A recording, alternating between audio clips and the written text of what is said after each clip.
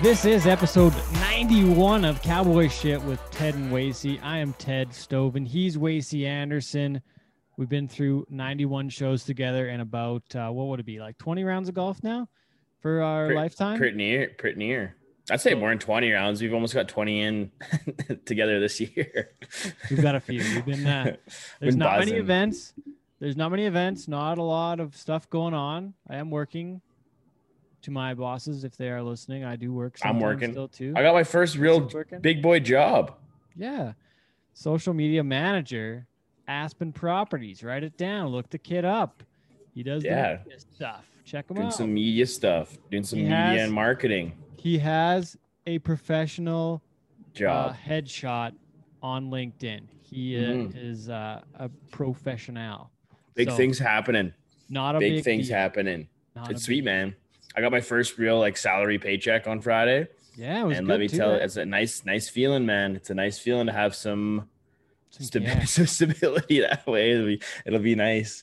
I can actually start rebuilding my savings at post university. There you go. Spend it all on golf, probably. Not most likely. But hey, that's all right. I'm liking the sport, man. I'm liking the sport. I'm glad you made some good shots this weekend. Did you get a birdie both days? Is that right? Maybe. No, I'd have to look at the cards. I think I only got one birdie this weekend. That was today. But I got a few pars. I could string together a few pars. Yeah, it's coming. Good. The game's coming. They're just those nines. They're tough on us. They're not good. Fucking nines. And man, honestly, too, Valley Ridge is a fucking hard course.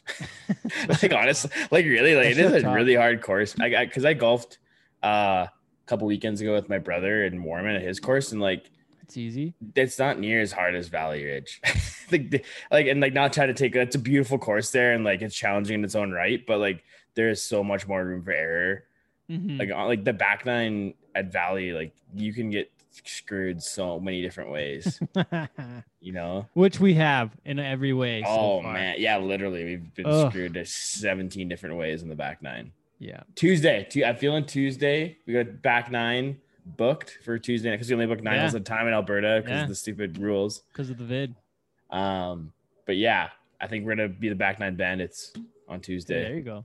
I like your attitude. We gotta get positive attitudes only. Gotta get away from those high scores. Anyways, I had my best score ever on 9 this last week. It was great. Got a 38. I was only 2 over.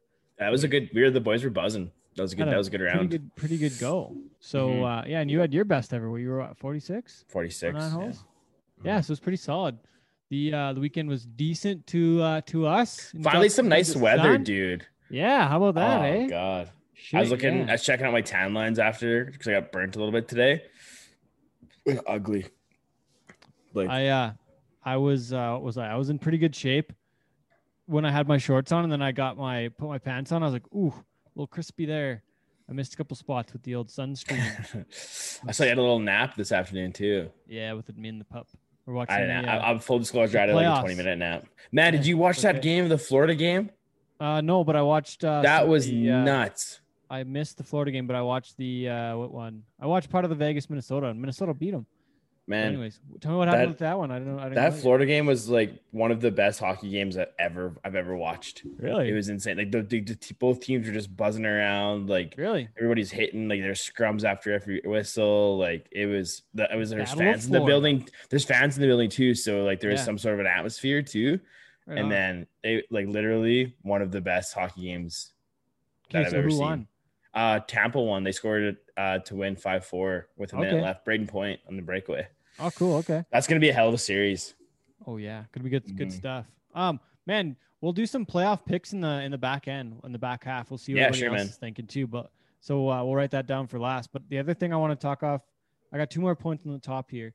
Yeah, let's give it, man. No worries. So vaccine. We both got our vaccine so far. First shot, yeah. Yeah, Sean Morton's got his first shot. Storm's getting hers on Tuesday by the time you all hear this. I saw a metric.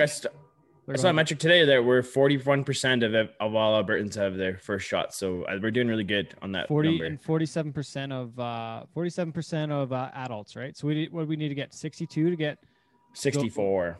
64 gets the restrictions to go down a little bit. Mm-hmm. So I know it's very politicized and there's a lot of opinions on this. It's a polarizing topic. Yeah, we've all got it. We haven't died yet, so haven't turned into a robot. Yeah, things are good. A lot of folks that have got it now in our business. Might be, I don't know. I'm not going to tell you to get it if you don't want to get it. I'm not going to say that. I just want to encourage everybody. I think it's going to help us get back to work quicker. We've all had, I'd be surprised if there's someone listening that has never had a vaccine before. I'd be very surprised.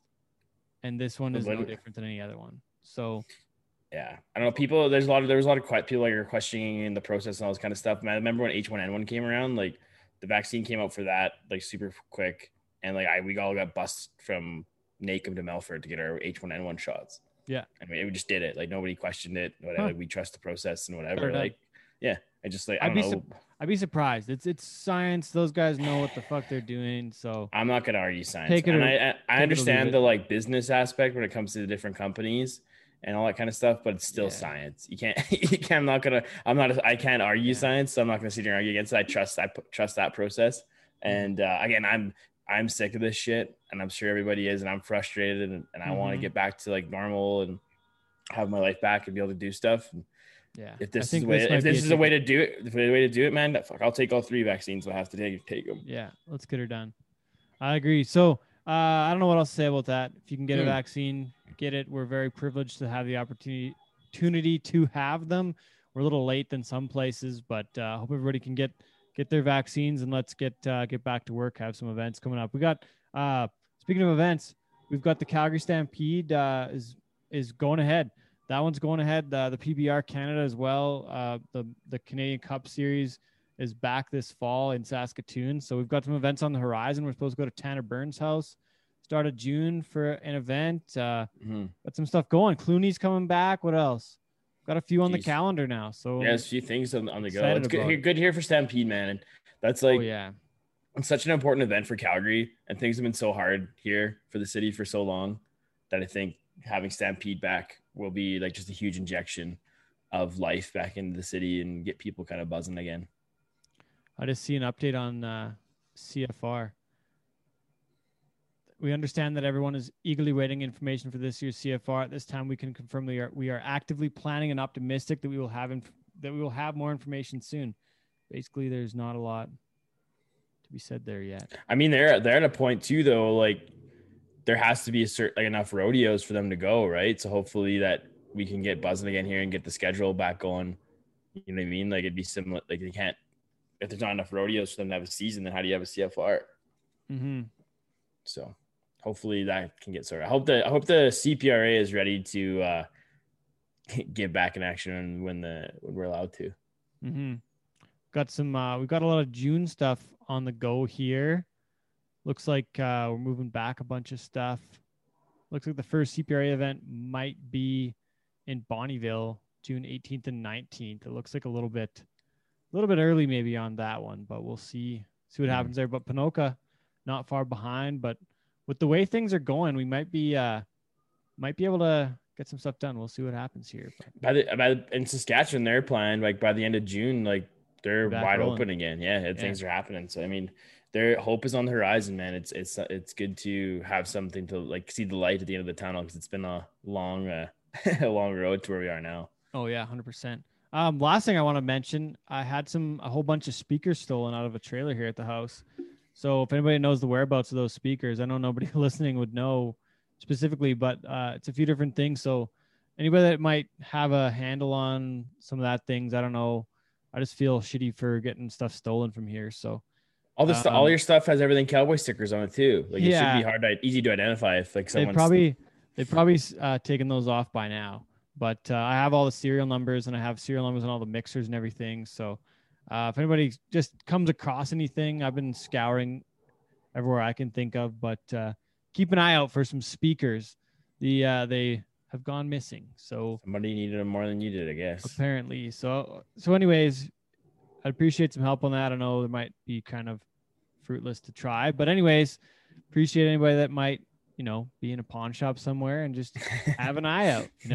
If you see some speakers in a pawn shop, give me a shout. They might be Ted's. Might be mine. Anyways, thanks to our guest this week, Chad Bestplug. He's coming up after this. This is Cowboy Shit with Ted and Wasey, episode number 91. We'll be back right after this.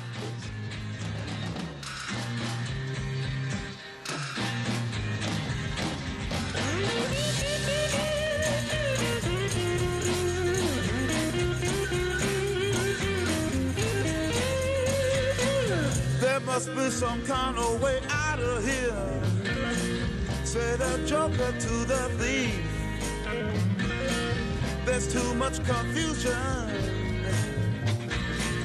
I can't get no relief. Businessman there, drink my wine. Plowman, dig my earth. None will level on the mine. Nobody of it is worth. Hey.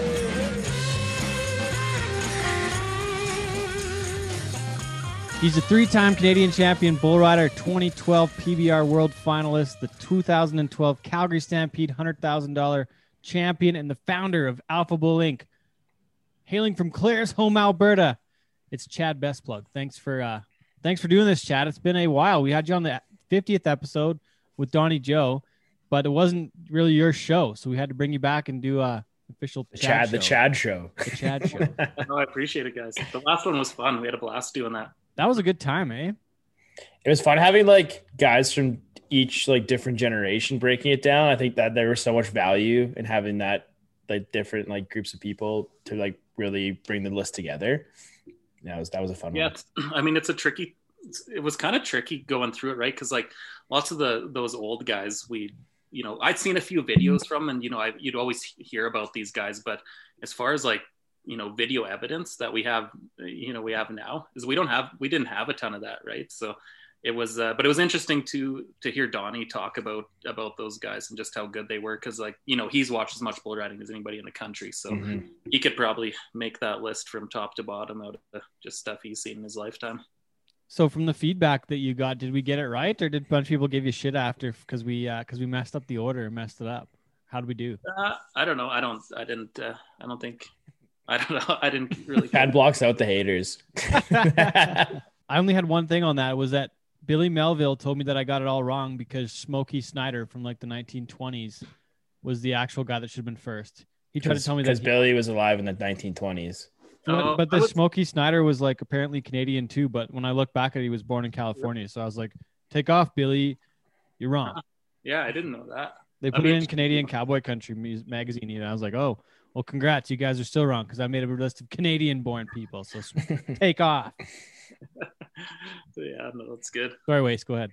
Okay, I was going to ask, because we, that'd be a while back now. Ted and I broke down that night of the 90s at the PBR when all those guys were 90.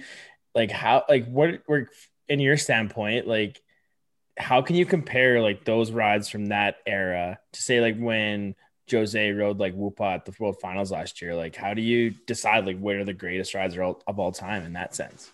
I mean, in my opinion, I watched that night of the 90s too, whenever that came out. But I mean, I watched it back when it actually happened as well. And that night was incredible. But to be honest, most of those rides don't. I mean, they make weekly Jose or Cooper or Jess or somebody makes a ride that's better than every ride that night. There were some great rides that night for sure. I think Terry Don rode Promised Land and Chris Shivers rode Trick or Treat. Those were incredible rides. But I mean, yeah, that Jose, he makes a ride that's better than both of those almost every weekend. Every weekend, yeah. It's incredible, man. I, for the most part, just watch the highlights on YouTube and Instagram from the previous weekend. So I just see the best rides, but from each weekend. But it seems man, even in the last 10 years, it seems that level keeps they keep raising the bar. It's awesome. So what's it going to take to break the highest score ever, you think? I don't know, man. I was thinking about that the other day. The disappointing thing is with our sport being a judge sport is, you can't really tell, or you can't really help where that judging and what that style of judging is going to be like at any given time. So it seems like, I think what they've done now is really, really brought it back down. So when you see a 90 point ride, it's incredible. Where, 15 years ago, lots of 90 point rides were like an 84 point ride. Now I like how the scoring is now, because it makes a 90 a really legit 90. But at the same time, it kind of skews history. When you a bunch of those 96 point rides aren't even the same league as Stormies and the other ones, right? Or even like when JB rode Pearl Harbor, man, that was like one of the rankest rides. Yeah. It's crazy. There's so many that there's been so many, in the last 10 years. Mm-hmm. What are your thoughts on the PBR versus the PRCA in the last 20 years? What are your thoughts there? Competition wise, it's just not even close. Sage seems like the PRCA guys there's a bunch of really tough guys for sure. But right now Sage and Stetson, right, are I think they would excuse me, I think they'd be world champion type guys in the PBR, or top 5 or 10 type guys. But man, I would love to see those guys go to the PBR and watch them ride against Jose and Jess and the rest of them. But as far as you look at the PBR, it's just so deep, like, all the way down to 30th guy is unreal.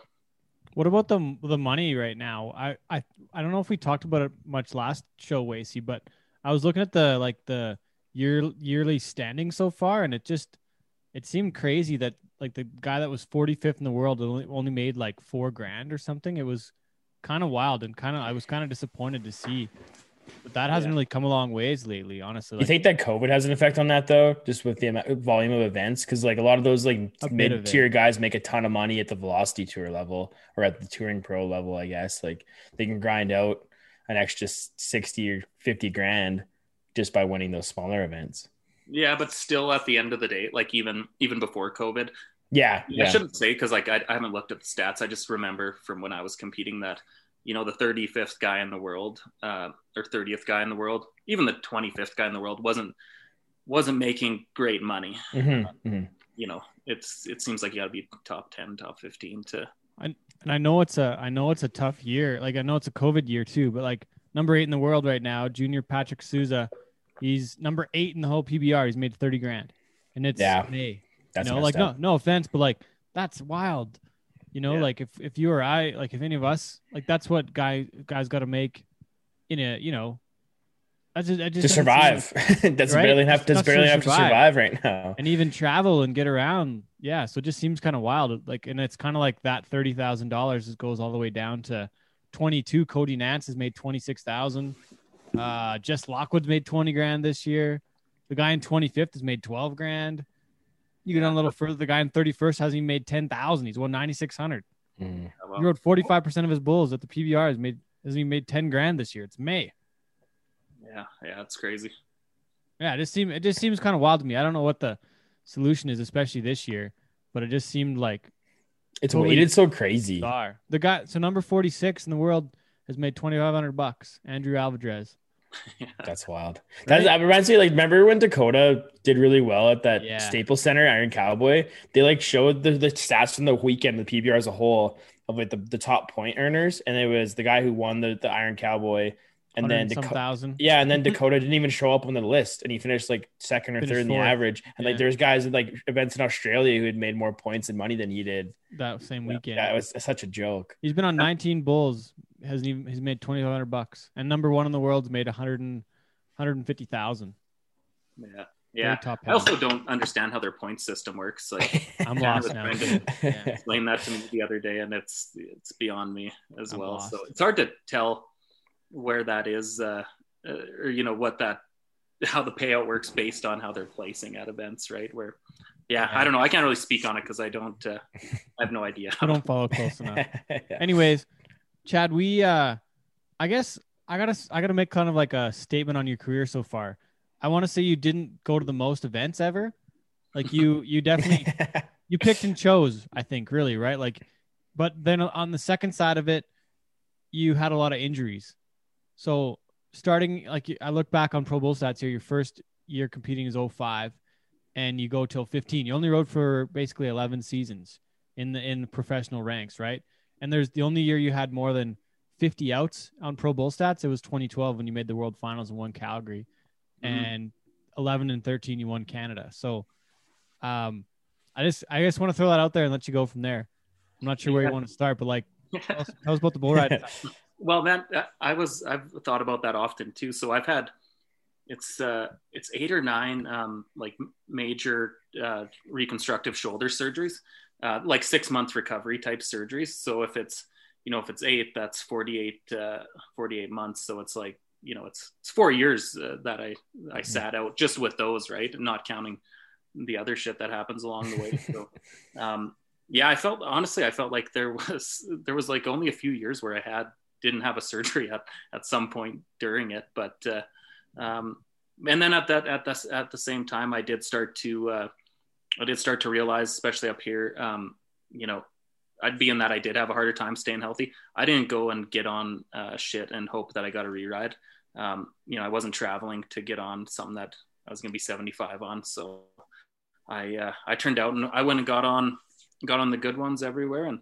And yeah, it seemed to work in some ways for sure, but definitely probably missed some opportunities too by not going as much. Well, do you think some of those injuries later on were from riding the Rankist bulls when you were so young too? Because didn't you win the was it the PCB like before you were even 18, or is that right? Or what? When did you win that? Yeah, I won that when I was 16. So that the PCB is I think it was the year after, 2 years after I won it. It turned into PBR Canada. So we were riding against, at that time it was like Kelly Armstrong, Justin Volz, kind of that era of guys. Schiffner, of course, he's old.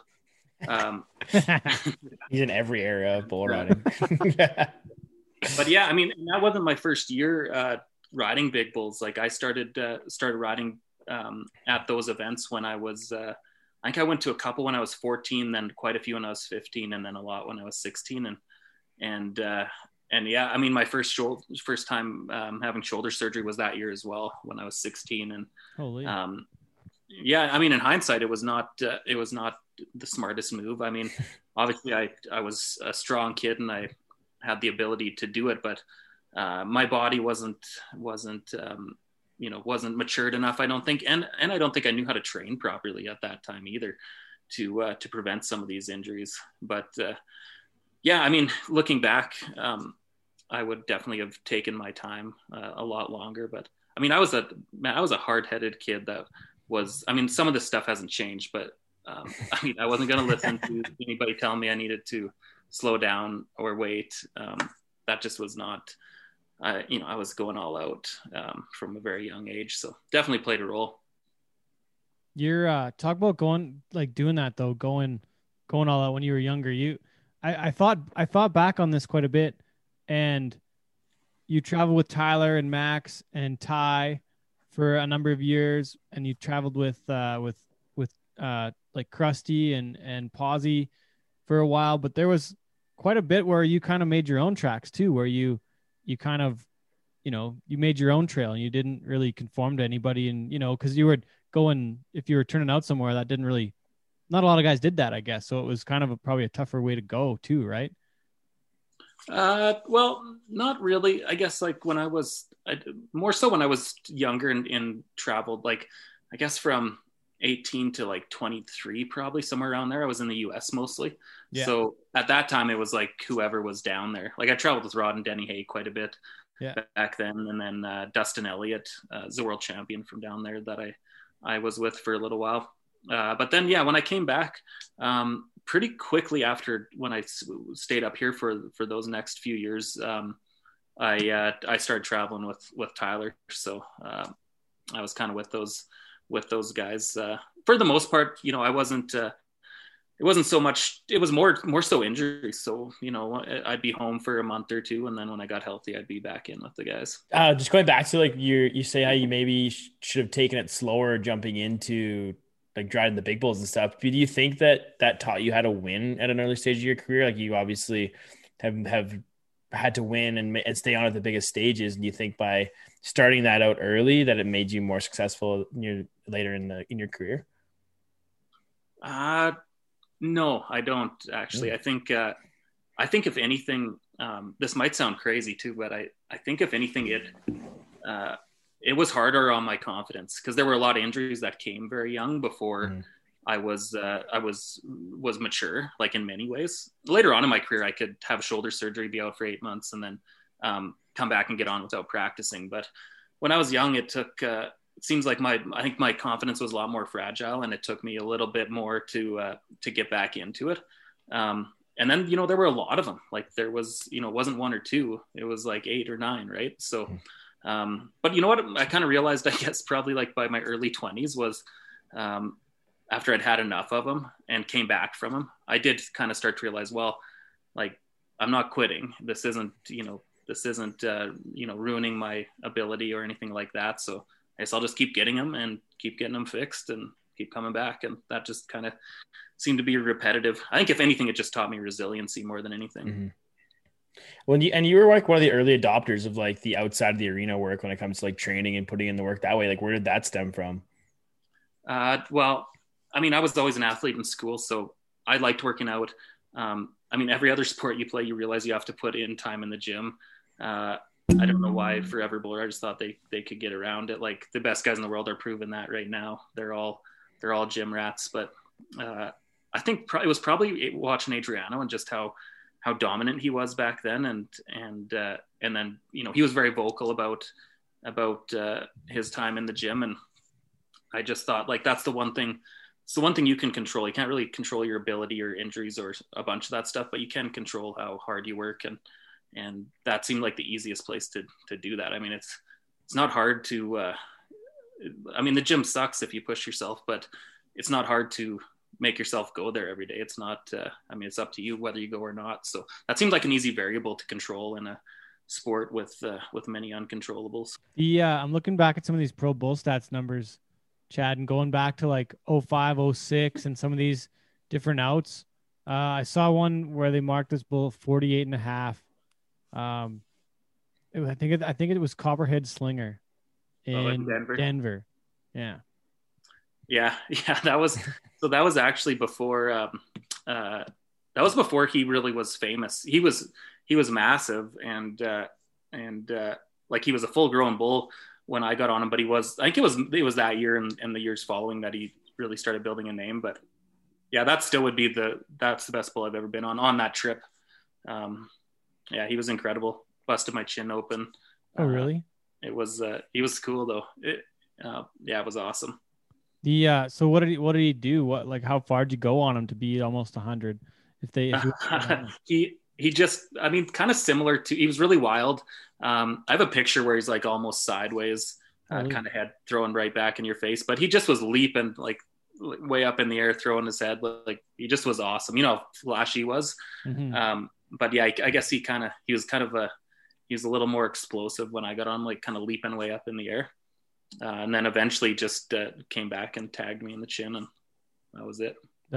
Some of these, I'm looking back in 06, and that must have been one of the years where you're really like, could I say you were in contention or you would have been in the top probably 40, 50 guys or 30 or 40 guys in the PRCA, especially after a big week in Houston. You made the short round in Houston. Is that right? Yeah. So that year, well, I was in the top 15. I think I was in the top 15. But yeah. I got hurt in Salinas that I fractured my hip, and that was another 6-monther. Shit. So yeah, season ended right there. Damn. So you're in the top 15, got a chance to make the NFR, and then after that you went again 07, and then going into 08, 09. But I guess you didn't really go back to the States a ton after that. That was kind of like you tried the next year, and then it was kind of back to Canada and the PBR side of things for the most part. Hey, like that was what changed that then to stay home more. I don't know. I can't remember now. No, a long time ago. I'm curious. So I'm looking back because then it looks like you put a bit more focus in Canada. Yeah, because there's not any more US outs much. I think that was when I got hurt. I went to university for a bit in Edmonton. So I think that that next year I started doing that, and then stayed up here for a few years till I went back PBR to PBR later on. And then the year you really got going was you won. You were in Clovis. You won Clovis, California on like Thursday night, and then you were back in Marwayne the next night. Was that 2012 or was that 11? I forget now. That was 2012 because it was after that I got on tour after that weekend. Yeah, after Clovis, and then you got and made a run of it. Yeah. So yeah, that was a cool year. That was a lot of fun. Well, that was your career year, really. Like to win Calgary. Like I mean, considering the year and the earnings and the World Finals, like that had to be that you're competing against the best guys. You might have won Canada, with the PCB and the CPRA twice, but that had to be your career year, I think, right? Yeah, I agree. And winning Canada is prestigious, but at the same time, winning Calgary's, especially with the new format, in my opinion, is the bigger accomplishment because you really are beating the best guys in the world to win that one. So it's really tough. So yeah, that would have been, that was a great year. There was kind of a few right at the end there that were memorable, but yeah, financially that would have been my favorite year. What'd you do with the $100,000? Nothing. Like I don't do it. Well, that was so cool the way you won Calgary though. Like that was the year after the flood, right? Or the year after the flood? Before. No, year before the flood. Yeah, but either way, like Showdown Sunday in the rain, muddy arena. Yeah, like that was one of the cool. I remember watching that on TV. That was like one of the coolest like rodeo moments in like Canadian rodeo history for sure. Man, it was a cool moment for me. I don't know if you guys have seen the pictures, but normally the back they're packed on that Sunday, right? But on that day it was miserable out. Like it wasn't just raining; the wind was blowing. It was cold. So yeah, so on the back of the chutes is just all my buddies and my dad's back there, and then same thing when they're doing the check and bronze presentation on the stage. There was like a crowd of, I don't know, there wasn't many people. Normally that place is packed and there's maybe like 50 people down there, but it was like a ton of my friends from Claresholm and had come up, and it was pretty cool, pretty intimate. How are you feeling? How are you feeling getting on the back of the chutes? It's cold, it's miserable out. Like, are you like, what are you doing to keep your motor running to get the job done there? Honestly, I didn't mind riding in the rain. I mean, it's the same as riding not in the rain, and I could tell that's a good point. And I could tell some guys didn't want to be there, and so as soon as I could tell they didn't want to be there, I just knew I had an upper hand on them, and I just always I loved having that inner voice of, like, that's like, what are you gonna whine about this, you pussy? Like, it's rain. Like, get over it. If you're scared of some rain and not this insane activity you're about to do, there's something wrong there. So yeah, in Southern Alberta, you were born in the rain. You didn't grow up, but you're born it. You're like Bane, born in the darkness. Yeah. But at the same time, the tricky thing with it is just keeping your rope dry on multiple bulls, which was 3 bulls we got on that day, and so trying to keep especially with the Brazilian rope, stickiness just really helps and really can be an advantage. So that was the big challenge. But luckily, like, Posabon and Krusty were back there, and they kept like grabbing my rope, drying it, rosining it. Like they had that thing as sticky as possible. I remember Ty back there. He was just so pumped because he was like helping Chad out, and he was like back there just rosining his rope the whole time. Like he had an old glove and was just like making sure it was ready to go. I remember going on a rosin run one time. Krusty or somebody was like, "You need some more rosin. Go get some more rosin." And I had to run back and like get some more, and then oh man, it's like a surgery. Was that scalpel? Was that my Brazilian rope I gave you that you won that with, or was that a different one? No, I think that was later. I think that was the one from you. It was? I think so, yeah. Oh, wow. I never rode that. They're on your old moccasin bead with? No, I didn't. I never used that Brazilian rope ever.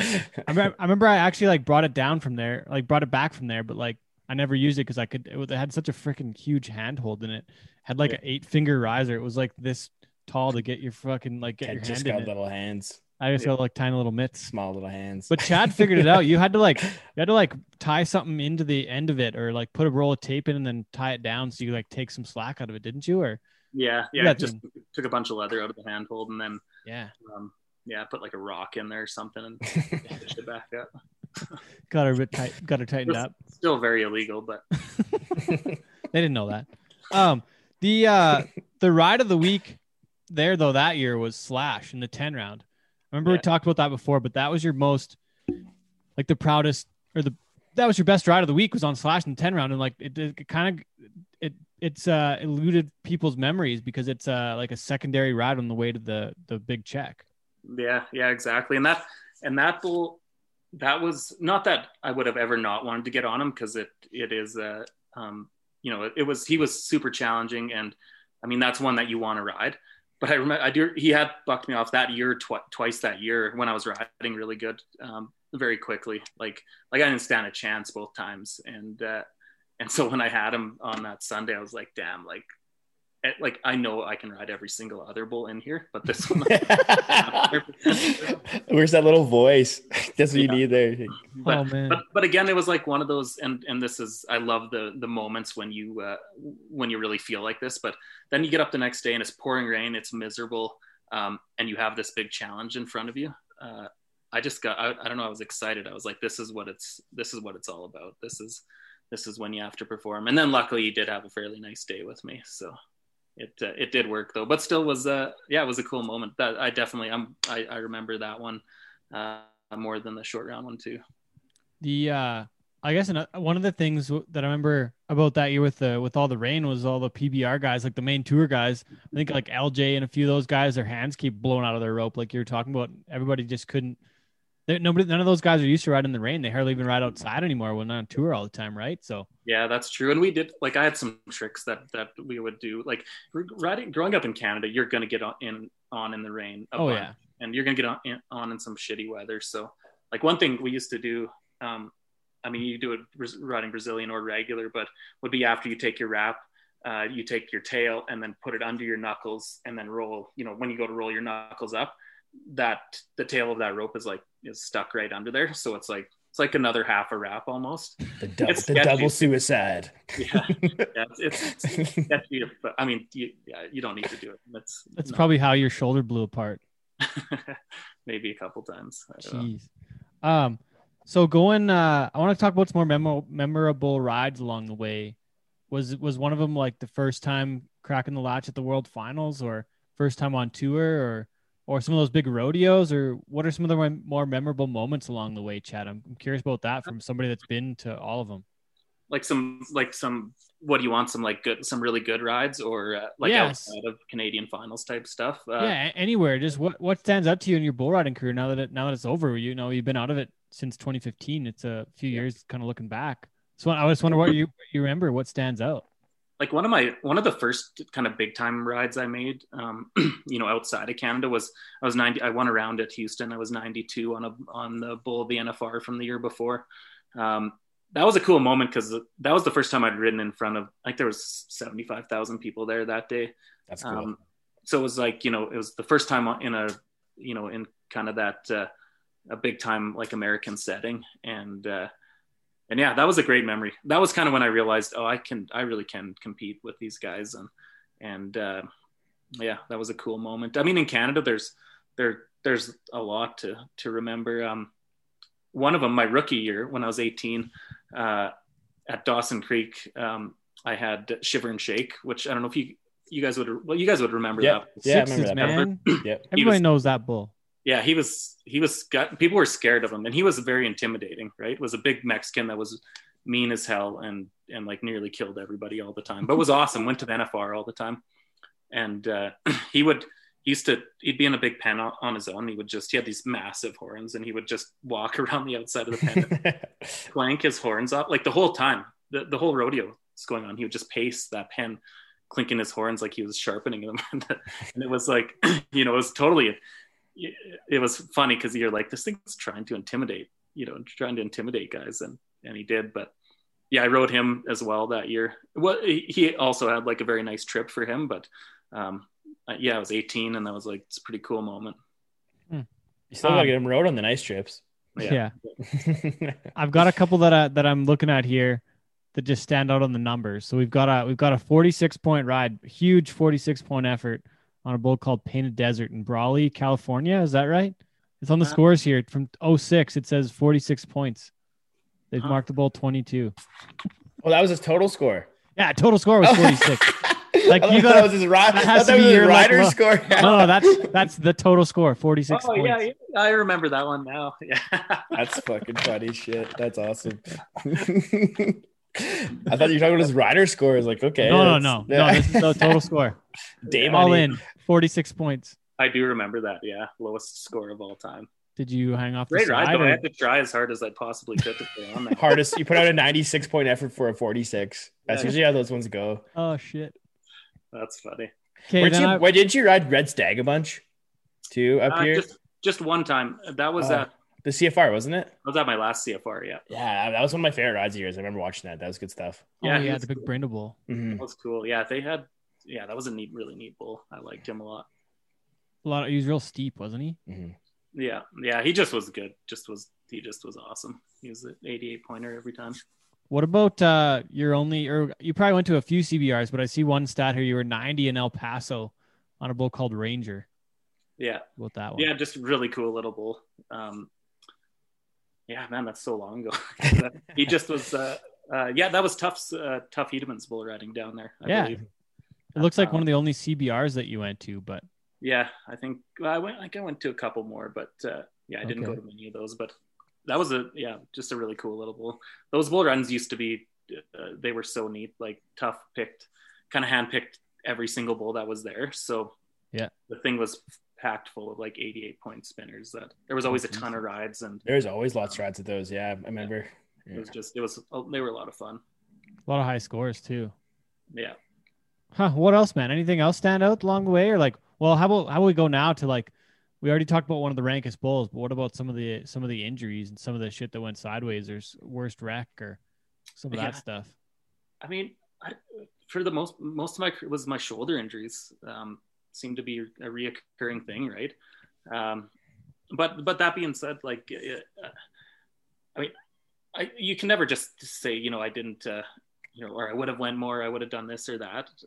I mean, that's all part of it. Everybody has to deal with injuries. For some reason, I had the shoulder stuff I had to deal with, and yeah, it seemed to be a kind of a constant thing. But to be honest, by the end of it, I don't know, it didn't really bother me anymore. I just kind of thought, I guess I have to get surgery again. I'll come back from this one and deal with it. And lots of times you'd ride with them too. Like, I didn't like to do it for too long because it sucks having them pop out all the time, and I just don't think you can ride as good if that's kind of part of something that's happening. But yeah, I mean, just as it's part of the story. It's part of the, if anything, I'm proud of that stuff because it did take some resiliency to get through and stick with everything. What about your first bull ride in Claresholm on Pop Evil?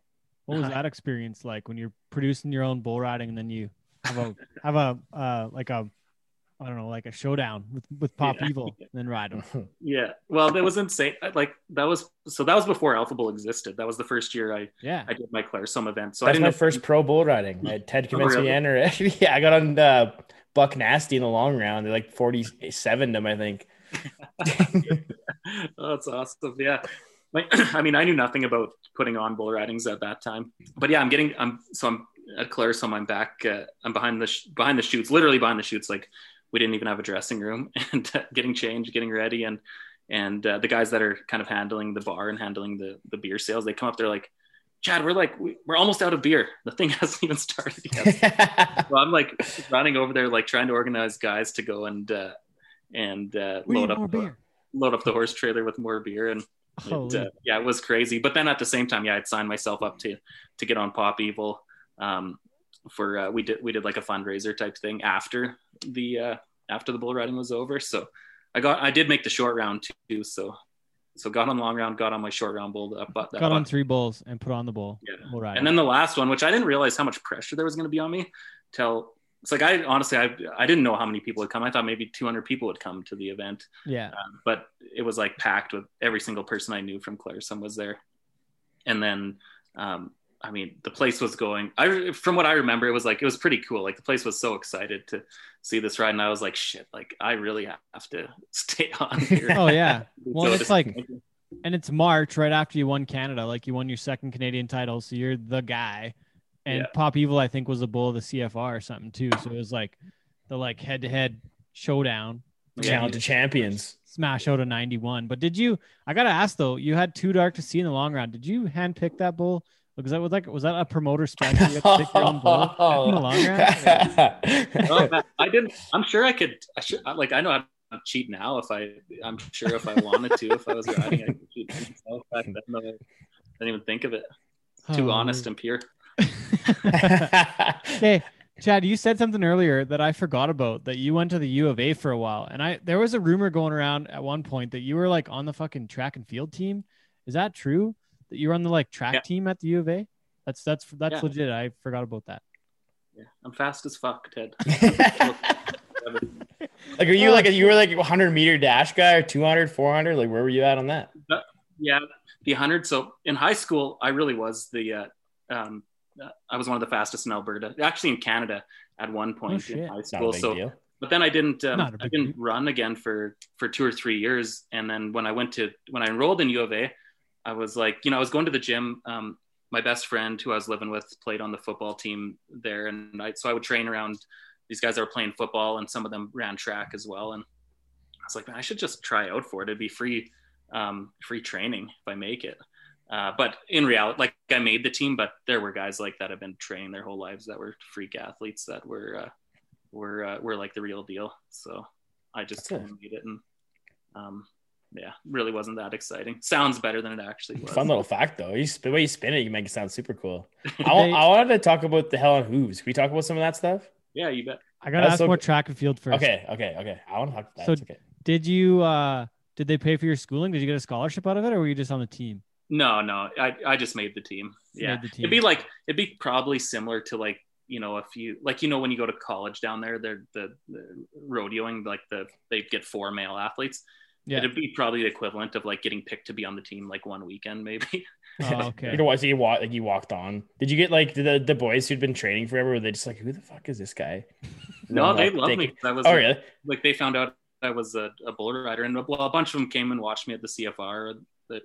Like the coach came, so they knew like that. I was training to do this other stuff. So yeah, it was cool. That's awesome. Cool. And then I'm still in touch with a few of them. Oh, really? I don't know what else I was going to go. How fast could you do the 100-meter now, you think? Not very fast. I was. No, I wouldn't even attempt. I'd embarrass myself now. Okay, one more Wasey before we go to the next. Yeah, no worries. So there was another story before I knew you that you like packed up one year and went to like Thailand backpacking in the middle of a rodeo season or something. Is that true, or was that not true? That's partly true. I did pack up and go to Thailand, but not in the middle of a rodeo season. It was the same. Okay. I'd had another shoulder surgery, and it was would have been kind of the last couple months of my recovery. Okay. I went over there. Okay. Yeah. How was Thailand? Yeah, it was awesome. It was awesome. I want to go there so bad. I didn't do I was pretty young then, probably like 20. Yeah, I can't remember when that was either, but I mostly was wanting some adventure. Obviously I had a good time, the odd time there, but for the most part, I was like running in the mountains and finishing up my rehab to come back. But yeah, it was awesome. And swim in the ocean as a workout every day was cool. Go ahead. I was just going to make it funny. I was going to say, it's kind of like when Rocky went to Russia to train to fight Ivan Drago, except you were training in the snow. Yeah, exactly. But yeah, it was cool. I'd do it again for sure. How'd you decide to go? Like, who'd you go with? What was the story there? I went on my own, but I had some friends that were over there from college that I met up with for a bit. But okay, which for college? the most part, you would meet just traveling around. You would meet other people. That's true. And then you'd hang with them for a week or so, and yeah, it was cool. So, college friends from Odessa or college friends from U of A? From U of A. Okay, U of A. All right. Okay, I get you then. Huh. Okay, Wasey. I think I'm off that train now. You're off the track. I'll have to cook something else up though. There was stuff though, like we always heard about the allure or the like the mystique of Chad Bestplug. Nobody like really knew what he was up to, or the most interesting man in bull riding, Chad Bestplug. Yeah, right. Like he follows no one, just does his own thing. So like, that was never something I intended to it was never on purpose. I was just like I was just living my life exactly. Just living.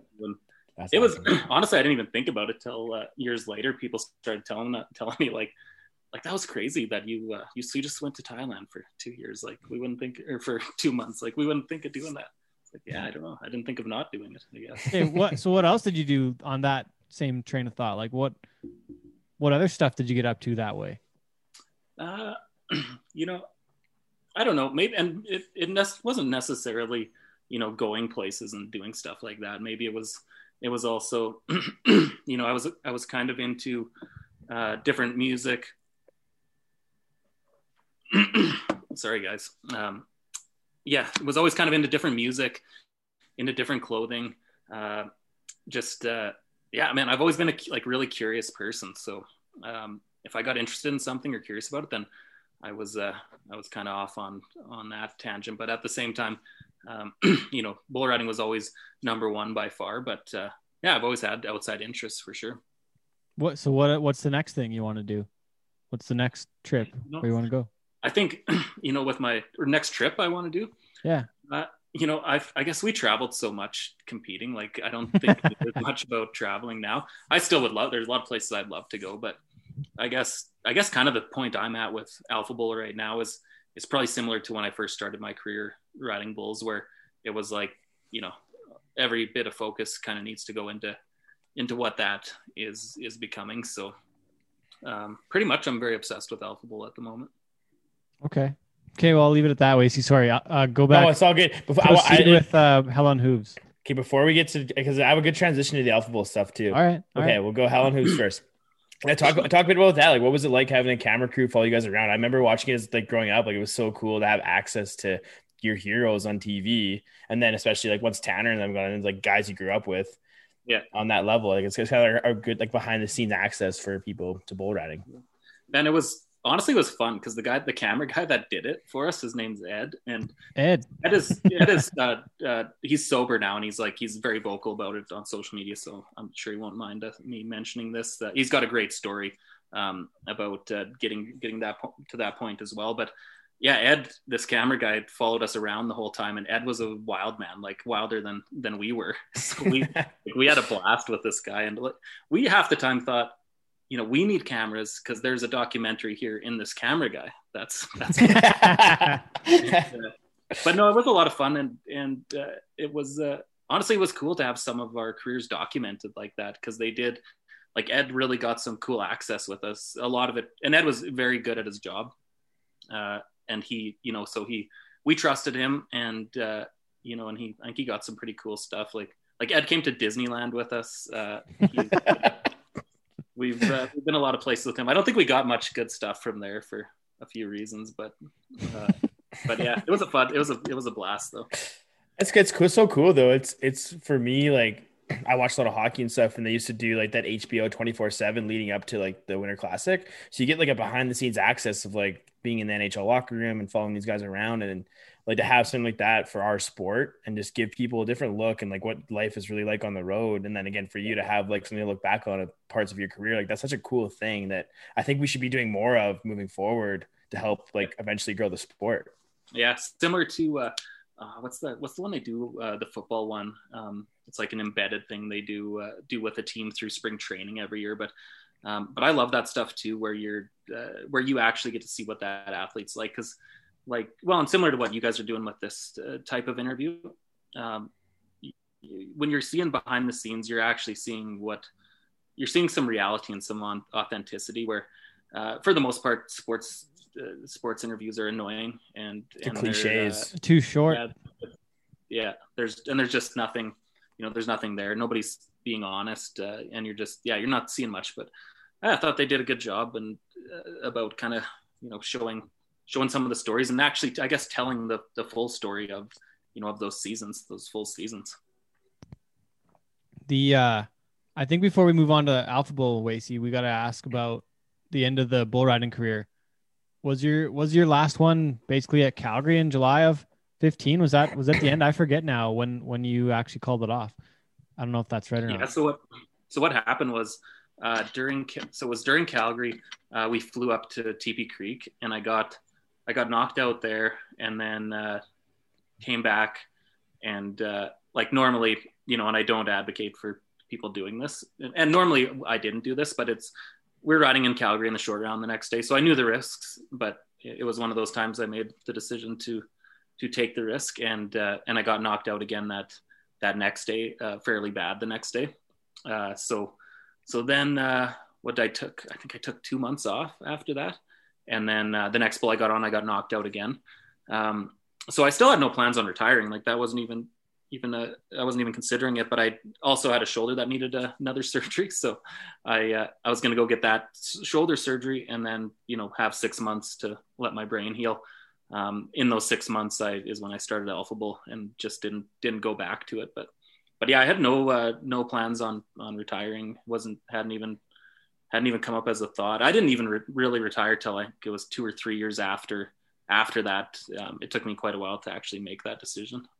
To come to the terms with it too, because it's not easy, because you probably still craved it the whole time while you were creating Alpha Bull too. You probably thought about it, especially when you're short on bull riders. You're like, oh man, maybe I should just go get my shit and get on one here or something, eh? But well, I mean, it's not easy to quit, is it? The thing with me, it wasn't. It's hard. I mean, I definitely miss the competition. But for me, I'm 100% in on what I'm doing. So, when I fell in love with entrepreneurship and with Alpha Bull and what we were building here, honestly, I didn't think about bull riding like the same or as much as I used to. So still, when I watch it and like watch a short round and like, yeah, I get like those shivers and man, I'm like the rush of competing is just so much fun. And I miss that, but for the most part, I really don't think about it. And other than doing stuff like this, like I don't think even much about riding. It's kind of fun to think about some of these memories. Like they just don't come up that often. Sorry, Wasey, that might have wrecked that's good. No, it's all good. It's actually it's really, it actually still makes it really good, because I remember like you and I kind of started to become pretty good friends when you were starting Alpha Bull and kind of making that transition, and we had some really good conversations, because that was kind of a transition point in my life too, when I quit and was going back to school and that kind of thing. And I just wonder, like, where did that like entrepreneurial like spirit, did you always have a thing? Like, was Alpha Bull always kind of like a goal at the end or whatever? I'm so like, I have so much respect for you in that sense, by being able to see that and go after it and see the business side of things and kind of want to. Well, thank you. Yeah. No, I appreciate that. But I guess, well, I'd done those 2 events in my hometown, and the first year was, our production was, super shitty. We didn't know what we were doing. But after that, then I started paying attention. The second year was pretty good. And then I kind of thought, man, I can probably, like, I can do something like this. I can maybe turn this into something. And then I guess then kind of my creative juices started flowing. Like, I always talk to people about this too. Like, I love music. I love art, like all art forms, say, and I've tried most of them, and I'm very shitty at all of them. And like, if you've ever, no, never mind. But no, do it. Like, I've attempted painting, playing the guitar, like all of that stuff, and it's brutal and embarrassing, right? And it's like, I've tried very hard at it too, and it's just, some things you just suck at, and you have to just come to grips with it, right? But for some reason, production stuff in bull riding, the more you start paying attention to, how the music is played, when it is, like the lighting, the ambiance in an arena, I really enjoyed that, and started to kind of have some creative ideas on how I could change it. And then what happened was when I was hurt, healing up, I was kind of trying to think of how that was going to go, and then I actually had a group of investors come to me and offer to back a business to start putting on shows and legit events. And it was like the opportunity of a lifetime. So jumped on it. And tell us how it's gone so far, and like where you're at now. What? Yeah, I mean, it's times are like it's grown consistently since we've started. Last year was set to be our largest year by far. Like, was going to be almost double what it was the year before as far as events and performances go. COVID obviously threw a wrench into things, but at the same time, we did, like, as you guys I'm sure have heard, but we built an arena, the John Scott Arena down by. I was there. Yeah, so we we started planning that like 2 months after COVID happened. We kind of saw this as a huge opportunity. when else would we have the time to put, you know, this much effort into building that thing? So yeah, we've been using that time to build it. And whenever things do open, we should be bigger and better than ever. What's like what's some long-term goals you guys have for Alpha? I mean, like it's really cool mindset to have. I know we talked about this with Scott Davis on an earlier show of like seeing this pandemic as more of an opportunity and less of a detriment to the sport. Like, I think we need more people to be thinking that way to help move things forward past this once it's over. Yeah, for sure. I mean, I also just hate whininess, like, yeah. and I've heard so much of it through this, and like, it has been hard for our industry, that's for sure. But I mean, I don't know, like that stuff doesn't work competing, and it shouldn't work as an entrepreneur either, right? Sounds like that guy, you know, has a good outlook, because like that's what we thought too. Is like, this is an opportunity. Where is that opportunity, and how can we exploit that? So, yeah, I mean, it'll be interesting to see how things shake out. But one way or another, we're going to be working as hard as we can to be in a better spot than we were before. But you know, and that being said, I guess to get to your that part of your question. Like our big goal with Alpha Bowl now is this new venue that we're building. You know, we want to have multiple large events out there in the next couple of years, and it's a huge process and project, kind of getting all of the approvals we need and all of that, and then also getting that infrastructure in place. But we'll do it. Well, that was on the Cowboy Channel too, right? One of the events. Yeah. That's what was that process like? And do you see yourself like doing more work with them, or like, is that another opportunity you see coming from this? Yeah, it looks like, especially with the Cowboy Channel Canada, it looks like they're good. What they've given us a huge opportunity to get our product out there to the world. So, yeah, that was a big part of, you know, us being able to do that stuff that last summer was that opportunity. And, yeah, we're excited about kind of what that partnership will look like going forward. But I would imagine, you know, obviously everything's still a bit up in the air, but we're in talks that it looks like the majority of our stuff will be on there at some point here. There, one of the stories that I was looking at here, Pro Rodeo could be coming to Longview. So you guys are you planning on maybe like a Pro Rodeo there at some point? Is that kind of in the works? No, not right now. That's just how the paper wrote it up. They screwed it up. Yeah. But that being said, like the arena will be a full rodeo sized arena. We will do youth rodeos and stuff like that. And we will do, I mean, actually I would love to do a full rodeo at some point. We just have to build the business up, but yeah, we do plan on doing, single events, multiple timed events, everything. So, yeah, there'll be a lot going on there at one point.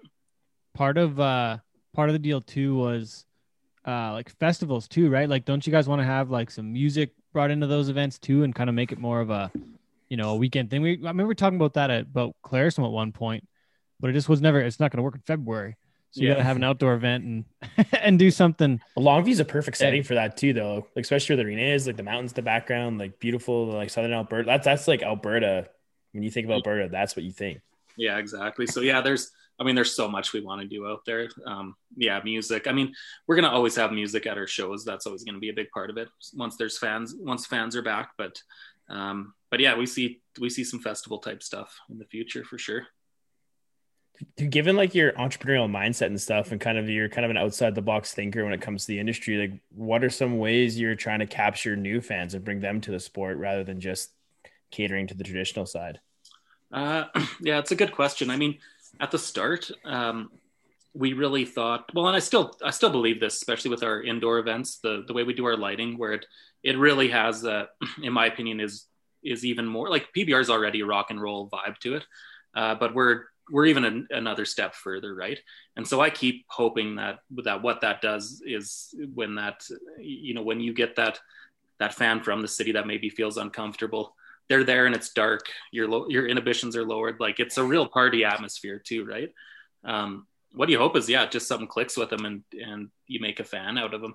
I do think though, culturally, there's such a divide right now that it's going to continue to be a huge challenge for us to cultivate new fans from urban areas. I don't think that's impossible, but it is something we're going to have to consistently be thinking and working on. I think overall, like, is messaging and is communication, on what we're doing. Bridging that gap. Yeah. so important. Well, part of it too is that we don't need to market these events with fucking wood and hay bales. Like it's not all about rodeo and country and western and shit. Like part of what you started off with in the very beginning was you told me I couldn't play any like classic rock music.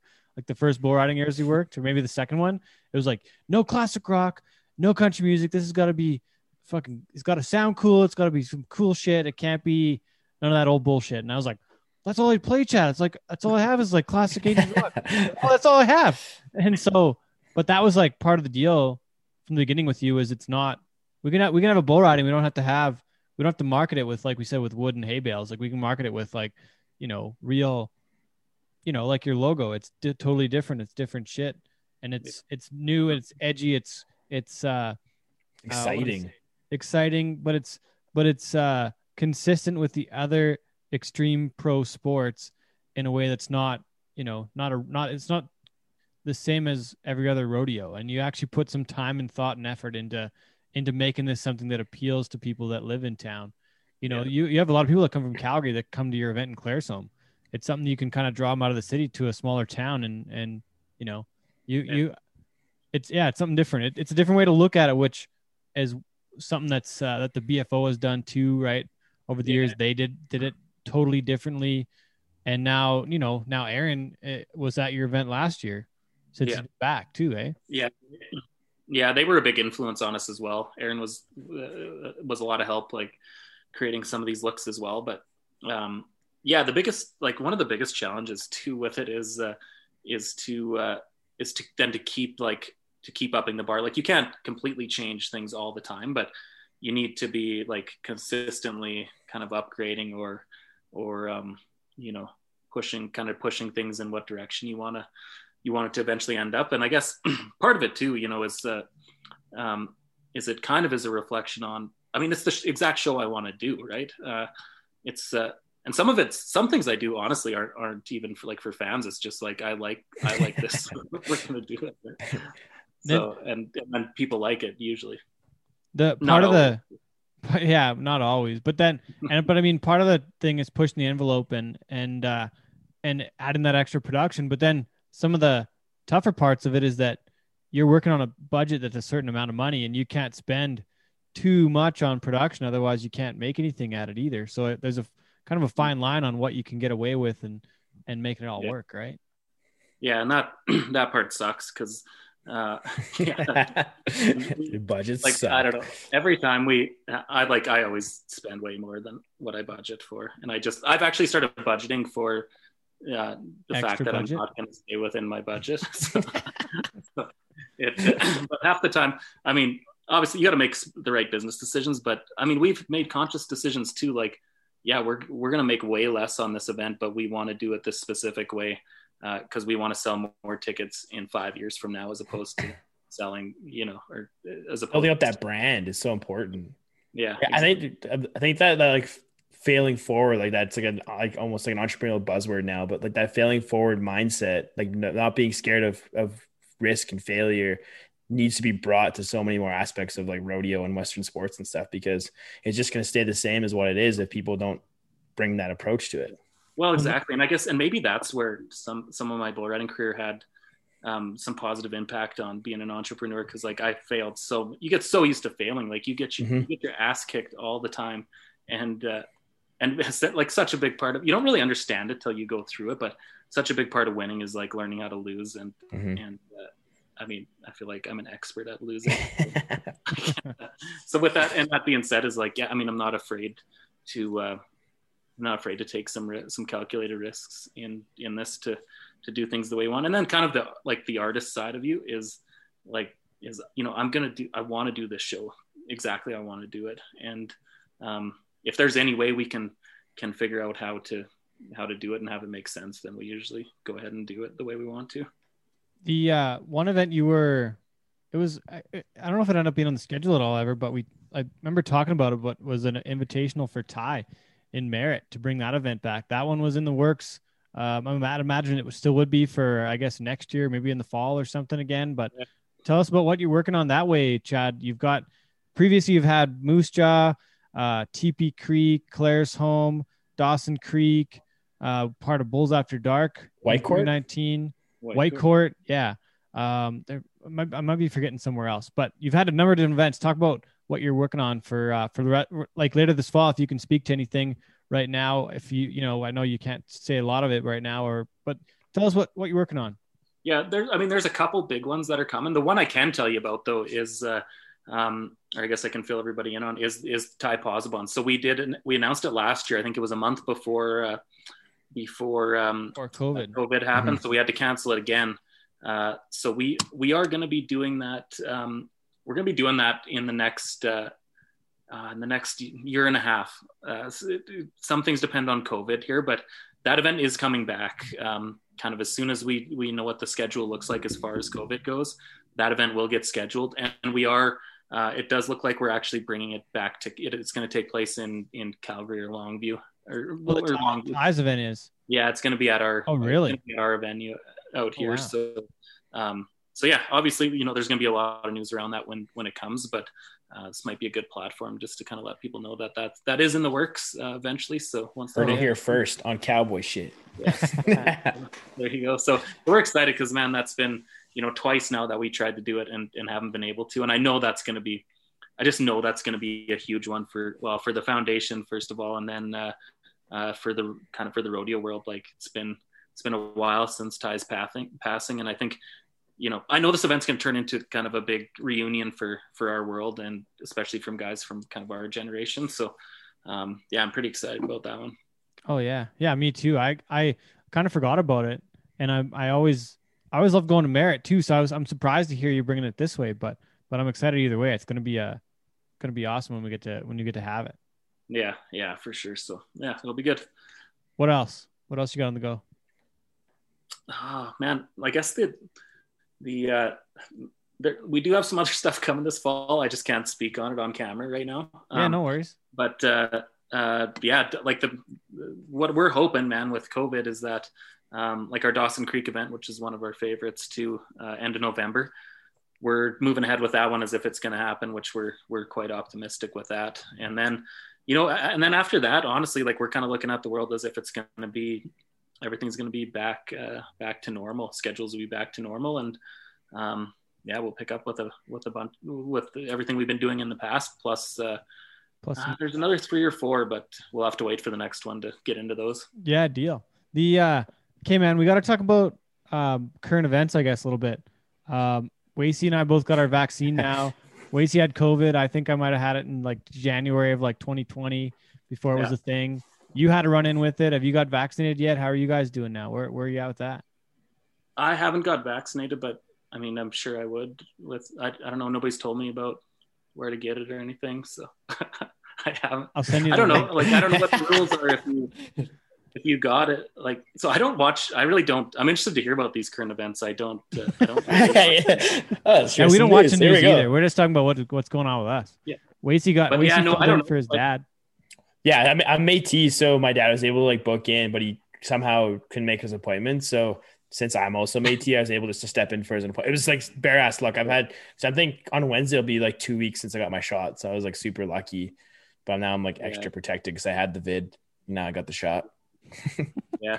I haven't thought about it. I mean, I don't know. I guess are you supposed to get it if you've had COVID already? They say it's like supposed to be you're getting the second shot, but you're still supposed to get fully vaccinated. But it's almost just like if there's any side effects, there won't be as bad as for some people because you already have like antibodies or whatever. Like that's as far as I know, and that's as much as I can speak to. But it's just one of those things, man. Like I'm so sick of this. Like I'll take all 3 vaccines. Just give them all to me. Yeah. Like give me. I want to go to Thailand for 2 months. I want to go do like sweet shit. I want to do events again. Yeah. Yeah, I want to go see I want to go to see my friends at events and shit. Like I want to go do stuff. I mean, as you know, there's like everybody has a million opinions on this shit nowadays. Oh, yeah. I mean, I don't really give a shit what the deal is. Like, get or don't. If there's a way for us to just get back to work, like whatever it takes. Yeah. I'll get COVID again. I don't care. Let's just get it over with. Get it over with. I don't know how deep we need to go into this, but I'd love to hear your thoughts on the Bowden rodeo. Just because we talk about like back to our conversation about like getting new fans and how there's that big disconnect between our people and like the urban circle and stuff. Like what kind of effect does something like that have on us and like our battle to get more people involved in the sport? Yeah. What are you? 0%? Zero new fans from the Bowden. Zero new fans. Yeah. Yeah. Zero new fans. I mean, yeah, I guess. Also, I didn't pay much attention to that. Good. It's bad. So bad. I did hear about it going on, but I guess I don't know. Yeah, and just like the reason I ask is like for someone from your perspective, like I know, like I've talked to Keenan and whatever, but like, people have been trying to do this the right way and work with HNS and like get these events happening because you understand like this, like how important this is, but then there's something like that happens and it seems like it just 10 steps backwards. I mean, it seemed like it was like kind of an amateur type deal. Oh, so amateur, dude. What I like my thoughts on it, and where I just wouldn't go to something like that or be around it just because of my, whatever people want to do. I don't, I'm not judging what anybody's decision to go anywhere. But for me, as a professional and running this is like, I'm not seeing other professional sports do stuff like that. So it's like, despite what we think about like these lockdowns and stuff like that is like, I still think our behavior should be in line with what the NHL is doing and what major organizations are doing. And that doesn't really fall in line with it. I guess maybe that's where I didn't even really consider it because I didn't consider what those people are doing to have anything to do with me. But I do understand from the outside looking in, the perception definitely would be that's part of, our community, which I mean, in my mind, it's just not. Yeah, it just is tough because for that, like for the urban crowd or the people not directly involved in our community, we're easily grouped together. I mean, like you talk about how that's like an amateur event, but it's just like, oh, you rodeo or you bull ride, like there's no separate, you know what I mean? Like how like the NHL and all that stuff, they like people know.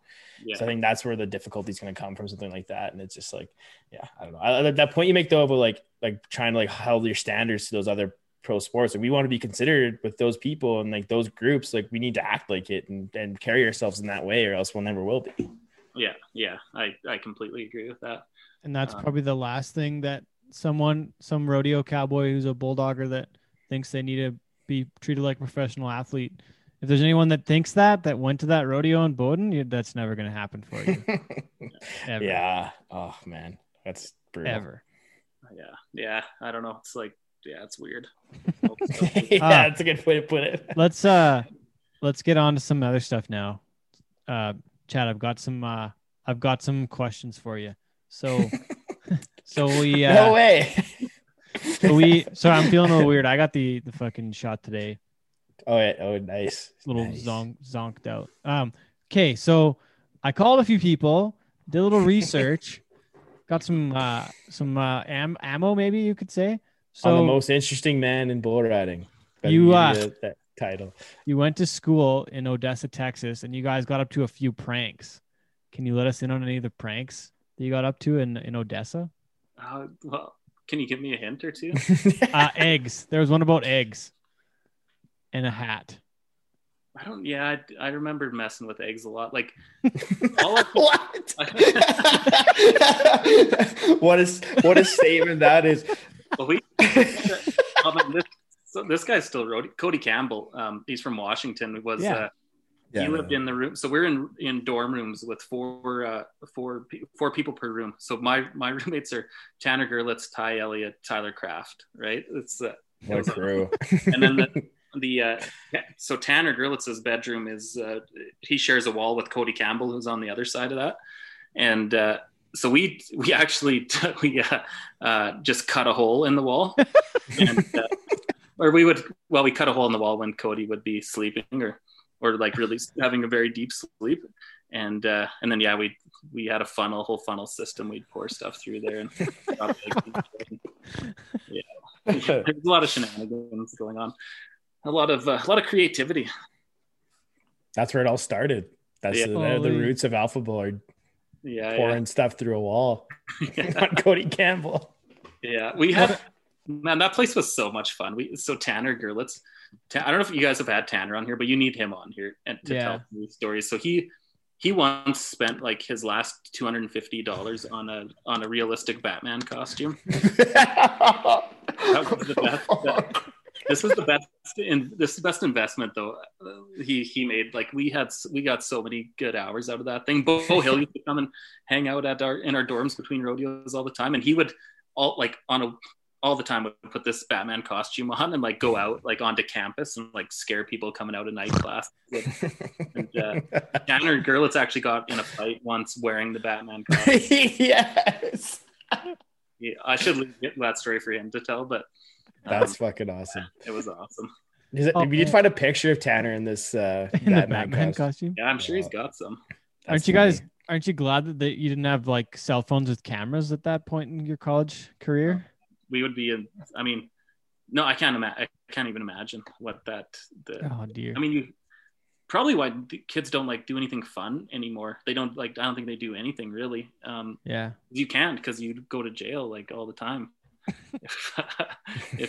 What's a one-way ticket to Barstool Sports? Just Tanner Gerlitz walking around campus getting to fight in the Batman costume. Oh man, Chad, I don't know how to say this right. Where did Turkey get his name from?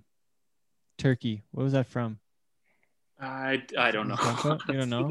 Like it's just what is what? Yeah. When did he? D, so does Tanner. So did he get hooked on the like the chips and dip when he was in Odessa? That might have been it. Yeah, his sophomore year he put on quite a few pounds.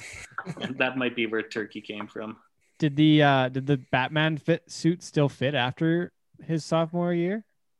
Yeah, I think so. I mean, I think he lost it shortly after that. Oh, okay. But yeah, I can't remember. I think Jason Finkbeiner maybe gave him that nickname. What about the one with Ty Elliott and Guitar Hero? I don't know. Like, I don't remember that. Really? Man, what did you guys get up to down there? How many beers did you guys drink? You? A lot of Keystones. Many concussions, I guess. Like, oh, I mean, what is Ty? I can imagine Ty's would try as hard as he possibly could singing, and would be terrible at it though. Is that no? So deal? Tanner told me that you guys had a Guitar Hero set in your room, like in your dorm, and you guys would all play it, and Ty would just give you shit all the time, like, oh, you guys are so lazy, you shouldn't be playing fucking Guitar Hero right now, and he just give you guys such a hard time on Guitar Hero. And then you guys went away for a weekend or something and came back, and the music was blaring, and Ty was in the middle of a fucking full-on leg kick, just jamming out with Guitar Hero when you guys got back.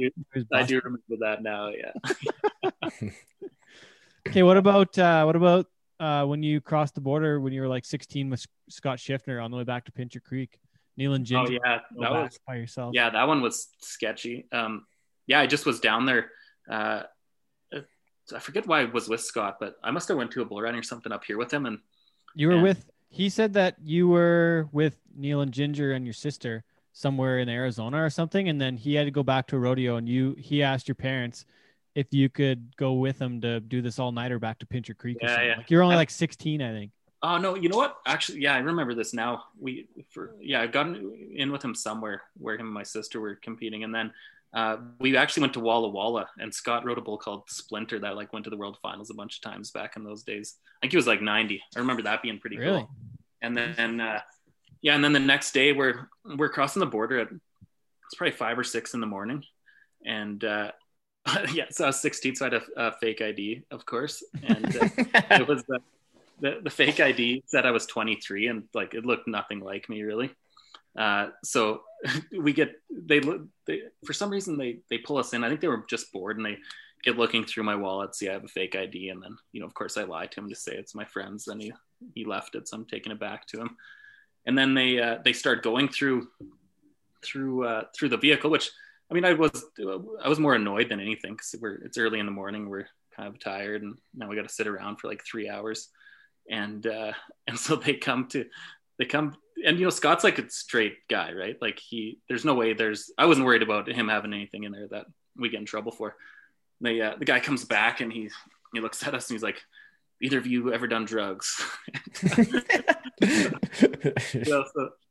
I mean, and this is like, I was so innocent. I was like, well, I can't lie to these guys. So I'm like, yes, I smoked weed like twice last year. And they're like, that's it? Yeah, that's it. They're like, well, we found traces of, and I can't remember, like, I don't even know if they told us the exact drugs, but they said we found traces of hard drugs in this camper. So then I look at Scott, and I'm like, dude, what have you got me into here? Scott's like, well, that's impossible. I don't know how anything would be in there. He's like, are you saying that you found something in there? They're like, no, we found traces. It's like, well, I don't know how to explain that. So anyway, we sat around there. It seemed like 2 or 3 hours, and then eventually they came back and said, all right, you guys can go. So it seemed like they were more messing with us. But yeah, Scott wasn't even like sweating. I think he kind of knew they were really with us, but pulling at strings. I was pretty nervous. Well, so Schiffner told me, so his version of the story was that you were pretty young, and it was one of your first times across the border, and he was like, the border guys stopped you, and he didn't mention the fake ID thing, but he said that they found some kind of trace amounts of like heroin or something on the steering wheel or some kind of shit. They pulled off like the air filter in the truck because they were trying to see if you guys had any drugs in there. But then so Schiffner said, he was like, yeah, and then the border guys just start saying, where's the drugs, guys? And it's like really like hammered into you guys, like, where's the drugs? Then he said that you broke down and you're like, I tried marijuana once in high school. That was his side of the story, but yeah, well, probably some truth is probably somewhere in the middle there. That's fucking funny. Oh shit. Yeah, I do remember being like kind of scared though, like shit, like yeah, can I get in trouble for that? You don't really know when you're 16. Oh yeah, for sure. Oh man. So who's the favorite child in the Best Plug house? Is it you or your 2-time champ at the Calgary Stampede sister? Jill? It's my sister. Yeah, they told me. I asked them last Christmas. He told me. That's awesome. Oh man, but it had to be neat to follow that though, and win that title too at Calgary after she had won it, right? Had to be. Yeah, I mean, yeah, I know. Yeah, I mean, I was always like super proud of her accomplishments. Her and that horse that my parents had trained. I mean, it was kind of a team deal with everybody. So I was always super, pumped about her success. And yeah, it's kind of cool that we have a couple of the same accomplishments. I have a few more than her, but no big. Did you ever enter like any of the all around stuff, like in like Hannah or those rodeos where all the boys would do stuff? Did you ever get in on that action? Yeah. I roped calves in Innisfail and then Hannah once. So I was 13, like 13.7 or something in Innisfail. Nice. My next fastest time was like 24 seconds. Man, calf roping's hard. It is. It's a lot of fun though, man. It's so fun. Yeah. You had you have to have good horses and you got to have a spot to do it all the time. But I loved it though. I would love to do more of it if the opportunity presented itself. You did a few events in college too, right? When you were in Odessa, is that right or wrong? No. Just bull riding? No, I would. No, I just rode bulls. I always liked tying calves and stuff, but yeah. But yeah, no, I just messed around those few times. Neither. Why did you have a cast on at your wedding? Question. Yeah. Well, yeah, I broke. I jumped off Tyler's roof and broke my leg in 2 spots. I mean, yeah, it's not as cool. That was a real pain in the ass. Yeah, I bet. Yeah, that was like 4 days before I got married, so I was not. Everybody was pissed at me. It was at my bachelor party. Jump off on a Tuesday. Yeah. I didn't even see it, but I think I remember who took you to the hospital? Was it your dad? Tommy Clark did, because my sister was working at that. Well, she still does at the same hospital. That's right close to Tyler. So I just thought I knew it was broken, but I thought it was just, one of those bones and they'd put a cast on and be fine. Mm-hmm. And then when we got there, so I called my sister and said, hey, can you come over here and get me in right away so I can get back to this party? To the stag. Yeah. And so she does. She comes down there, gets me in right away. They x-ray it. They're like, the guy comes out and he says, he's like, you're not going to be very happy, but you've got 2 broken bones. We need to take you to Calgary tonight. You got to get surgery. And I'm like, how long's the recovery? He's like, it's like 3 months to get your cast off. And the CFR is in 3 months from then. Right. So yeah, I'm like, oh man, that turned into a pretty big fuck up. But that being said, yeah, everybody was pissed at me. And, but then, I did go. That's when. So I had a cast built that could go in a big boot, mm-hmm. and that was when I rode Red Stag. I won the first 2 rounds there with like that, and proved. My dad was pissed at me. Told me he's like, well, you really messed up. You really fucked up your whole season now with this. I was like, I know. I don't need you to tell me. I know. I know what I've done. You win the first 3 rounds. Take that, Dad. Oh, Lee. And so 14 was one of the years that Butter won, wasn't it? Yeah. So I didn't win it. Oh shit. So who knows? But you didn't get the rodeo since Okotoks. Like you missed the last. Well, I only went to. Yeah. I can't remember. It wasn't many that year. Yeah. Huh. Shit. That was a fun one. And then she still married you though, so it's okay. Yeah.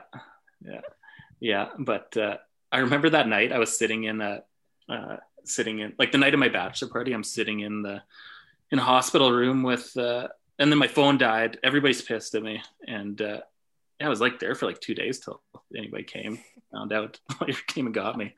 Oh no way. Yeah, it was that. It's just when my room phone dies, I'm just all depressed on the night of my bachelor party. All my friends. Sounds like they had a great time though. So I don't really remember much of it. Like I remember parts of it. I think it was on like a Tuesday.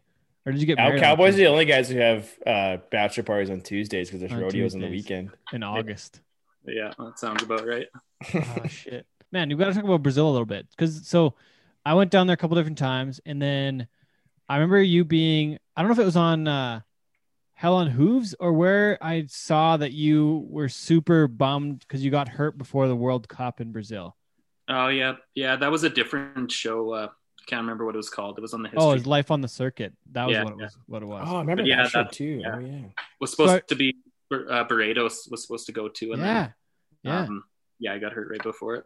And so you missed that one. I remember seeing that, and then somehow I got hooked up with these Brazilian guys, and then I think it was you. I called you at some point because we got to be friends around the time, and I was like, "Hey, do you want to go do this Brazil thing?" And so I got you hooked up to go down there with. It was you and Billy Richards and Turkey, and I think like Stetson Lawrence. I think you guys didn't have any fun, but I just want to talk about that, just the experience and how much different things are in Brazil. It's just such a neat place. Oh, it's crazy, man. I love it. I love it there. The events we went to, 2 events I went to, I think the one had like 60,000 people at it. The other one was like 50,000. And so both of them were huge rodeos, but at the same time, they were almost like a pre-show for major concerts, like Brazilian country bands that were huge. So these places were massive, and it wasn't traditional seating either. It was almost like these massive platforms all over the place with hundreds or some of them, I'm sure thousands of people, but lots of them were like, it was like its own nightclub would just be a huge platform. And, there's a rodeo or concert going on down here, and, and there's a huge party going on. It was the craziest atmosphere I've ever seen. And nothing closes ever there. Like the party keeps going until just people eventually leave the next day. And I fall asleep. It was wild though. And the competition was awesome. Like it was so fun competing down there. Like so many tough guys, and the bulls aren't mean. So it's like, it's a whole different dynamic there. Bulls were awesome to get on. It was a blast. Tell me about the restaurant where everybody started chanting Billy's name. Didn't he ride like the craziest bronc in Brazil, or what was the story? Yeah, Billy was like famous. Like Billy's famous here, just for how funny he is.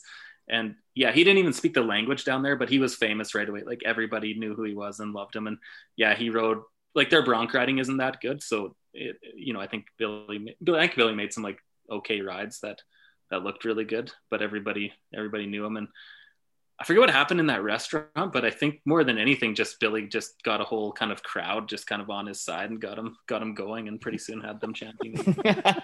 I thought he like rode the toughest bronc in Brazil, and it was big hyped up at the rodeo, and then everybody like, I don't know, Turkey tells a story about everybody going like Billy, and it was because he rode this bronc or something, and he was the superstar of the fucking. I mean, I can't remember details like that, but that sounds about right though. Fair enough. And then didn't you go back to Brazil a couple months later too? Yeah. Like to go back another time? Yeah. Went to a PBR a couple months later. Yeah. But, that country is awesome. Like, especially the part we were hanging out in is kind of it was kind of like, like how Stephenville is, where it's just, there's cowboys everywhere, and it's, people, you run into people you rodeo with, in town. The area was kind of like that. And it was a blast. I'd love to go back. Oh yeah. Sometime.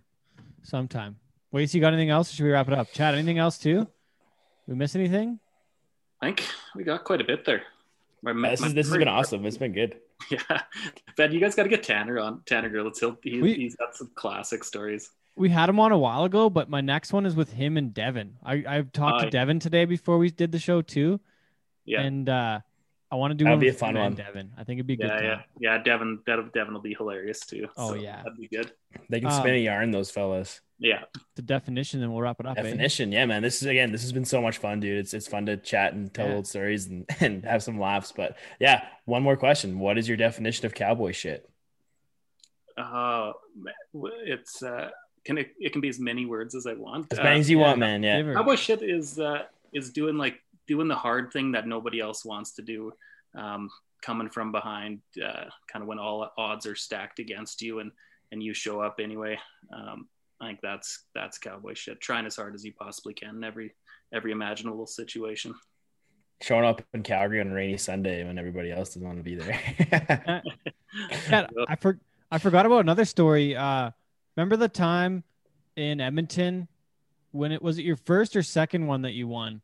It would have been the second in 2013. Remember when I ran in the dressing room and oh yeah. I remember that was a cool story. That was a cool moment. Yeah. So that was another, that was 2013. So I'd had 2012 after the Canadian finals, I had shoulder surgery right away. And then I didn't come back till Innisfail. And then some other injury happened, but I actually only went to, I think it was 12 rodeos that year. But you had to get an exemption to go to the finals. Yeah. Cause they had a rule in there that you had to go to 15. At least 20. Well, but then there was another thing in there that said 50% of the rodeos until your injury or after your injury. And so then I fell into that between the two or couple injuries. So I still qualified. So, but I was, coming from behind that whole time. And then I think I only won it by a couple $100. So it was, and I didn't think I had that. So that was kind of I was disappointed walking back to the dressing room. I was just sitting in there, getting untaped, and I knew there was kind of a chance, but I thought you kind of go back and think, when things are close, you go back and you're like, man, I lost this somewhere along the way. But then, it was exciting news. And Ted came running in, pointed at me, and was like, it was a pretty good memory.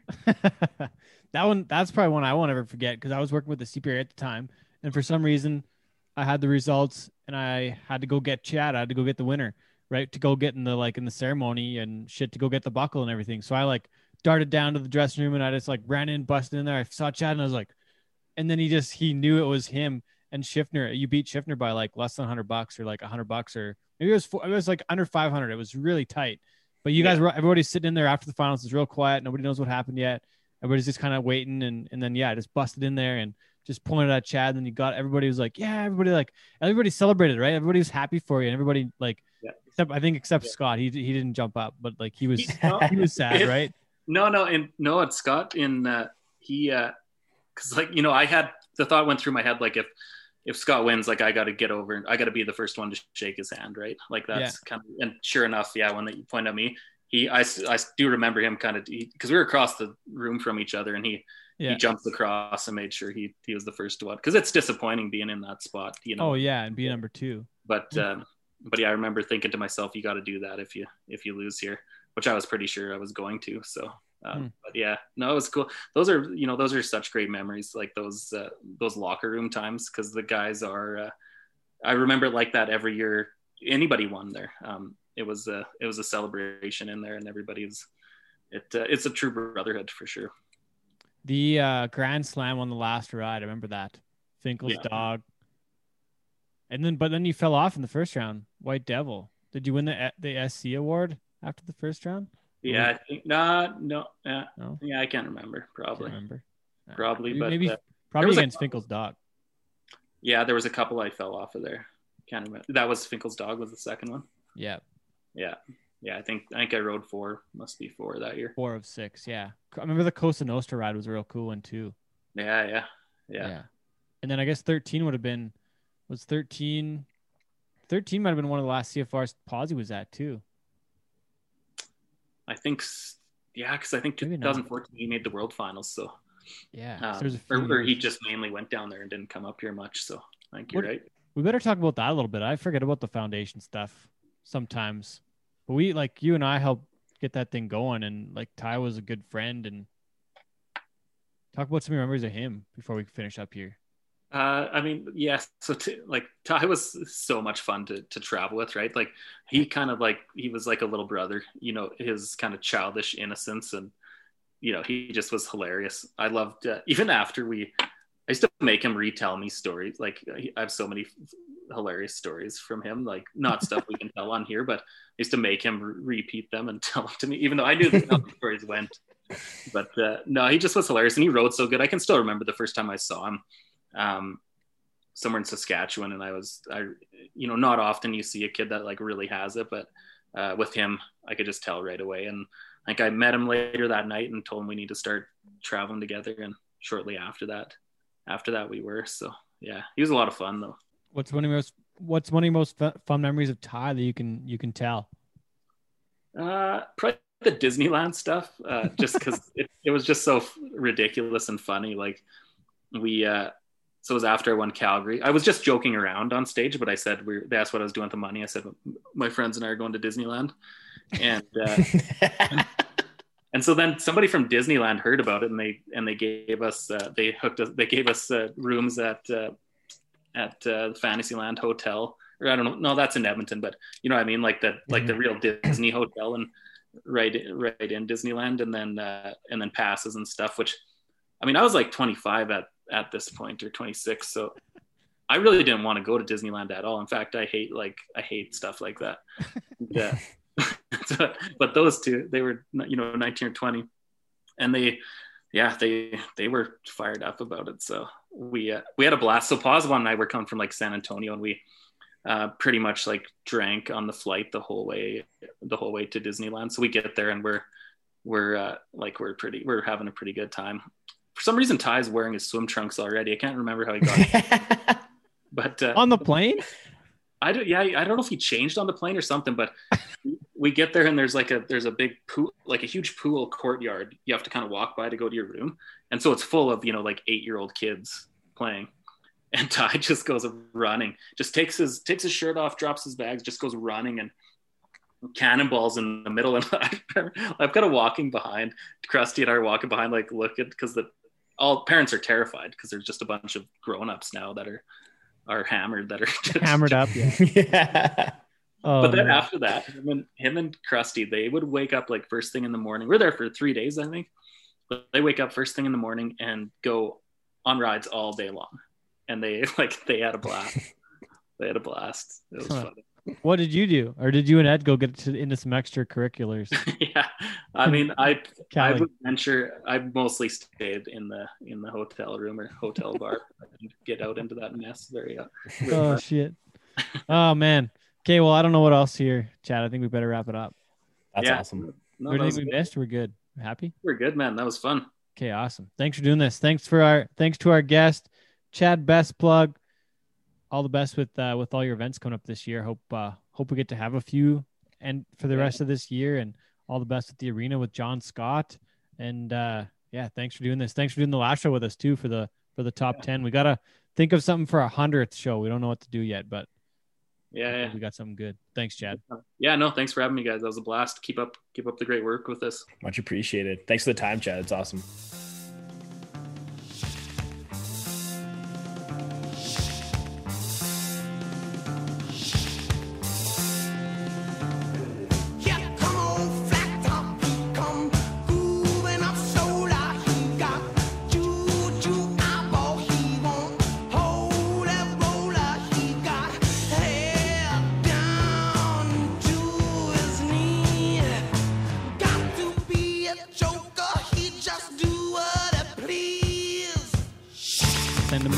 This week we have on Animal Fights, we have whatever versus whatever. Who will prevail? Fuck. Man, this fucking CPRA schedule is looking a little bleak. A lot of rodeos have canceled already. Yeah. Oofda. It's greasy looking. Wainwright, Sundry, High River. Like I said in the last little section there, hopefully The people are ready to roll. Holding out. TP Creek still on.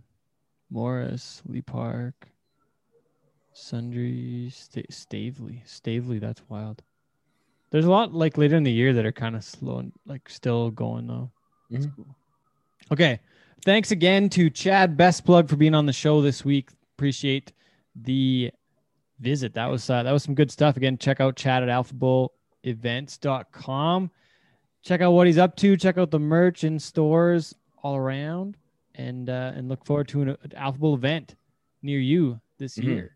That was fun. That was a good chat. It's going to go. Yeah. I always enjoyed talking with people like Chad and whatever who have like a different kind of outside thinking mindset, kind of similar like Scott Davis and stuff like that. We're looking for new ways to improve and make it better. I appreciated that we dug down and found out some new stuff. Like not everybody might know that Chad was on the track team at the U of A. Man, that's a cool story. I like that. That's so funny. Yeah. That's good shit. There's probably a bunch more shit like that I didn't even know about either too, probably that I could have maybe found out. But we'll leave that for the next show. Okay. This week on Animal Fights. I think that's what we got to go right to. Should we do playoff predictions first, then cap off the Animal Fights? Do we need to keep the people waiting? I think it's a good way to like icing on the cake of the episode because I'm gonna like let us know what you think. Playoffs. What do you got, Waze? Who you picking? Playoffs? Oh, are we doing like each just cup winner? I don't know. We never fucking follow up on this shit. I think down. I could say what's today? May, whatever today is. Sure. Yeah, write it down and then we'll go from there. Okay, so you got Minnesota, Vegas. Minnesota, Vegas. I'm gonna take Minnesota in 6 games. I think they're a good team. I think Vegas is going to be in trouble. I got Vegas at 7. I'm going to be wrong, though, because the Flowers playing out of his mind. But anyways. Tampa Bay versus Florida. Man, this is a tough one. I'm going to go Florida in 7. Even though I got $10 on Tampa Bay. I'm going Tampa Bay in like 5. No, 6. No way, dude. That's going to be like a 6 or 7 gamer for sure. Carolina, Nashville. Nashville in 6. Okay, well, I'm just gonna keep like going against you. So I'm gonna. Why? Why can't you agree, man? Nashville's buzzing, dude. They've been playing so well, like going into the playoffs. You got to put some analysis behind. They can't just be just listing off teams. Yeah, well, here's my analysis. You didn't fucking believe that James Reimer was a good pick as a goalie in our draft, and it turns out Carolina was good. So people are wrong all the time, man. I know. I'm going Carolina in 6. Then take it. Carolina's a good team, man. They're a good team. Who else do we have? I'm just going off the top of my head. I know we have Montreal, Toronto, but I didn't want to do that one yet. Okay. Winnipeg, Edmonton, and we have Colorado and St. Louis. Yeah, Colorado. I'm going to call Colorado in 5. Yeah, I'm going with you on that. Colorado's a wagon, man. They're so good. I might go Colorado in 4. Just wipe the floor. Really? You think so? Oh man, those guys are good at hockey. Yeah. Okay, so then we have that's Pittsburgh and New York Islanders. Yeah, Pittsburgh and NYI. I got Pitt in 7. Wasey 7. NY. The Islanders are off to a start though. Mm-hmm. I gotta agree with you on the Pittsburgh though. They're buzzing, dude. They're a good team. And you got Uncle Sid. 6 games. Although, no, I'm gonna go with Falisco. I'm gonna go with our Falisco guy. Oh, come on. I'm gonna go 6. I like to have some change up there. 1, 2, 3, 4, 5, 6, 7. New York and Boston. Washington, Boston.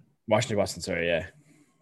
What do you got? Washington wins the first game. Washington in 6 probably. Man, I picked Boston on this one already, so I'm gonna go Boston in 7. Okay, let's go Edmonton, Winnipeg. No, let's go Montreal, Toronto. Toronto in 6. Or not, sorry, Montreal in 6. Oh, really? Man, playoff Carey Price is going to be the savior for the Canadians. I hope that they win too. I'm going to say Montreal in 7. Just for the sake of it, I just don't want the Leafs to win. Sorry, Toronto. Okay, I'm picking Edmonton, obviously. Edmonton in 5. I'll take Edmonton as well because the Jets are not going to be. I'd say 6. The Jets will put up a fight, and Hellebuyck might steal a game or 2. Okay, but it's hard to beat McJesus.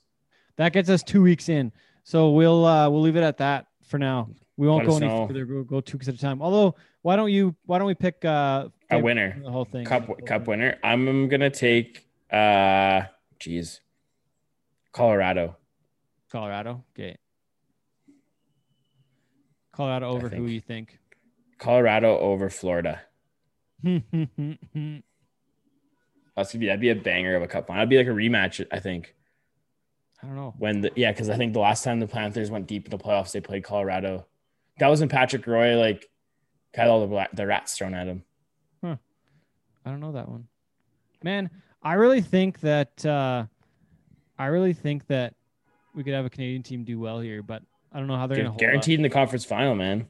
Yeah. It's the thing with if a team like the Oilers, man, they're ride and die Mike Smith. Like they go as far as Mike Smith's going to take them. Koskinen is so bad. He's a brutal goalie. So bad. He's a brutal goalie. But playoff Smitty, man, he can come through for the homies for sure. I would never count Smitty out in that scenario. Man, I think the front runners here are definitely Colorado. I think Colorado or Vegas. Yeah, Vegas. Although Minnesota looked legit today too. So, man, I think I got to go Colorado too. But I'm going to go Colorado over. I think your East winner is going to be Tampa again, especially with getting Kucherov and fucking Stamkos. You got 2 goals tonight. Kucherov. Okay, we'll leave it at that. Yeah, that's just fucking. That's not even fair that they can get those 2 guys back to the playoffs. Like, could you imagine? Man, that's like Edmonton getting McDavid and Draisaitl back just for the playoffs. Like, that's fucked up. They didn't break any rules though. Like, good on their front office for finessing the cap like they did. Like, that's there's smart. A flaw in the system if they can get away with that. That's the CB. They signed it. Like, the NHL and the players signed the deal to be able to do that shit. So I mean, that's fucked up. That's sick. I wish the other teams were as smart as that. Yeah. Edmonton should have brought Clefbaum back. They should have had him dialed in for this, but whatever. We did that. Or got a good goalie because Koskinen is. They got Smitty. He's almost 40, but they're like goalie. Okay. This week on Animal Fights. This has become one of our popular segments. People really like this. Man, I like it too. I think we have to do a poll of all of our people, and I think just by the slightest of edges, based on the comments I just read on Facebook, Heather Getz says unless Gorilla has a knife or a gun, he's not going to beat the Grizzlies. Okay, so I think we need to set some parameters moving forward too. So this is going to be gladiator ring fight between each animal. Okay, it doesn't matter. It's not just in the I know, but I'm just saying this is going to be a fight in a ring. It's not going to be in nature, whatever. This is going to be we're in a gladiator ring. Animal versus ostrich versus kangaroo, or ostrich versus orangutan, and then gorilla versus grizzly bear. Okay, so grizzly bear fucks that gorilla up bad. I don't think so, man. I'm going by what people said. This is the feedback I got. I know, but I still you can have that, believe in the gorilla. Have that opinion, but the people have spoken, and the grizzly is the champion. No, we're gonna put the poll. We're gonna put a legit poll on Instagram up, and then we'll see where the votes are. Well, the votes are from the feedback that I got that the grizzly kicked the gorilla. Anyways, whatever. You can do that. The gorilla's gonna win. I've had decent amount of supports for my cause too. Anyways, new week, new animal fights. Unless you boost the post to your friends only. How can I do that? I'm just saying, man. I think that might be. I'm not sure if I'm going to believe your poll. It might be fake news. We'll see what happens. But the people have spoken, and it's the Grizzly wins for sure. We need someone to make us an animal fights graphic for Instagram. Okay, Lacey, here we go. This is our next one, and it actually came from a friend because I'm not very good at making these things up. I got some support. So from Cassie Hausauer, Lipstick and Cowboy Boots podcast, and her boyfriend Cole.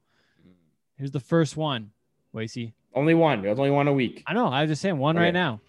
A feral farm barn cat versus a champion cockfighting bird. The cockfighting bird. You think so? Guaranteed. Yeah. This is 100%. Yes. This is a greasy. No, because cats are flight. Cats are flight. They're not fight animals. A fighting cock, it's in his name. That cock's gonna fuck you up. He's gonna fight.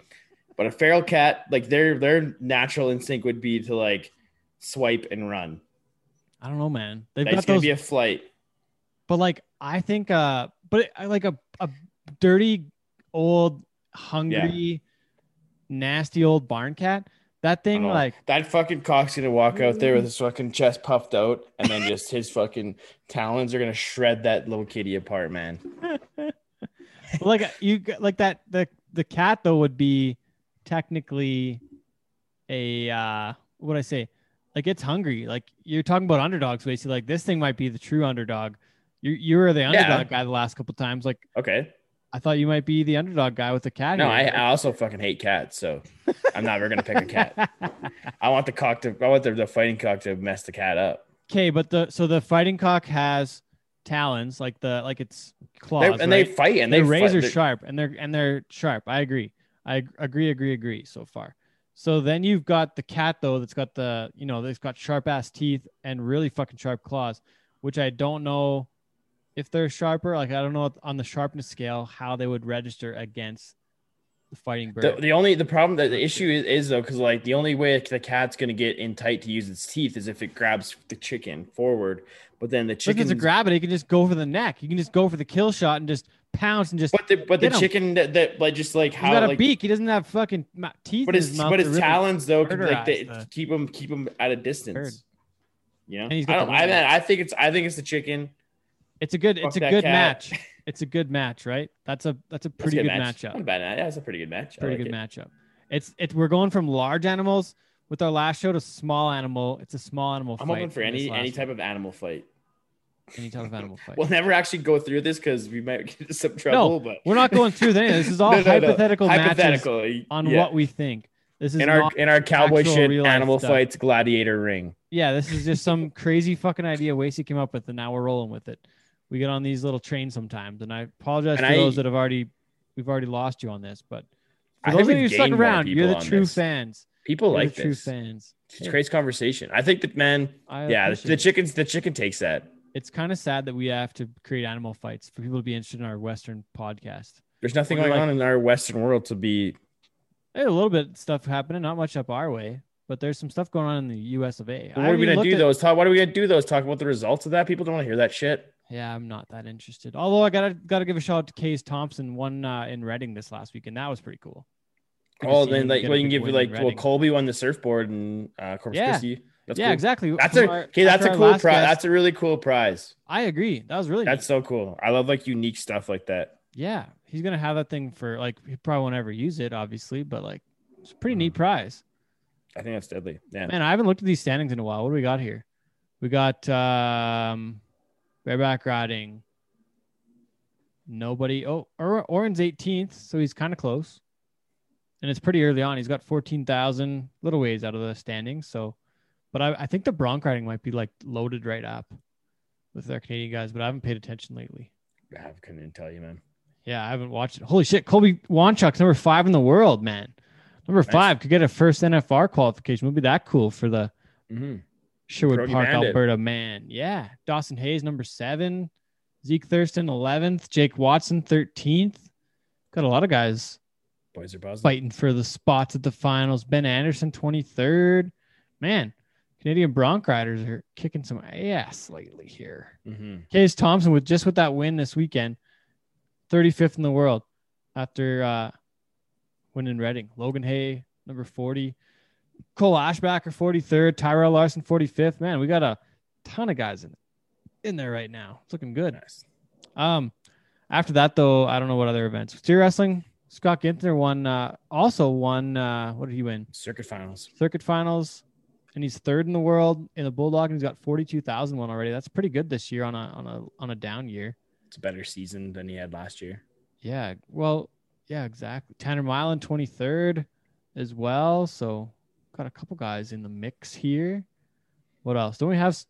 Wasn't Kyle Lucas first? Yeah, he was first in the world for a while too. No longer first in the world. Now held down by Shane Hanchy. Kyle Lucas though 4th, man. He's got 34,001. That's big time. That's cool. That's big time. What else? We probably have a couple team ropers in there in the heading side. Let's just double check it quick. What else? Nope. Don't. Anyways, we'll call it good there, Wace? I think so. Is that good for the week? Yeah. I don't need to narrate the standings. Yeah, that's true. Except one other thing we should mention, though, Logan Beaver making his debut this past weekend in Billings on the PBR's Unleash the Beast. I remember I used to haul that young lad to BRC events. Isn't that cool? My small little child boy. It's pretty. He would have been just turned that guy. Just turned 16 when he first started going to those BRCs, and he traveled to a few things. He's a good kid. I've always liked Logan. I'm happy to see that for him. He's very talented. Shit, eh? Yeah. One thing I do got to talk about quick, Wasey, JB Mooney, number 18 in the PRCA World Standings. Nice. What do you think about Has he been doing anything at the BFTs? What do you think about them apples? Good for him. Yeah, it's sweet. And Jordan Hansen, number 38 in the PRCA World Standings so far this year. I don't know if JB was even in Billings this past weekend, actually. That might be a bit of a story.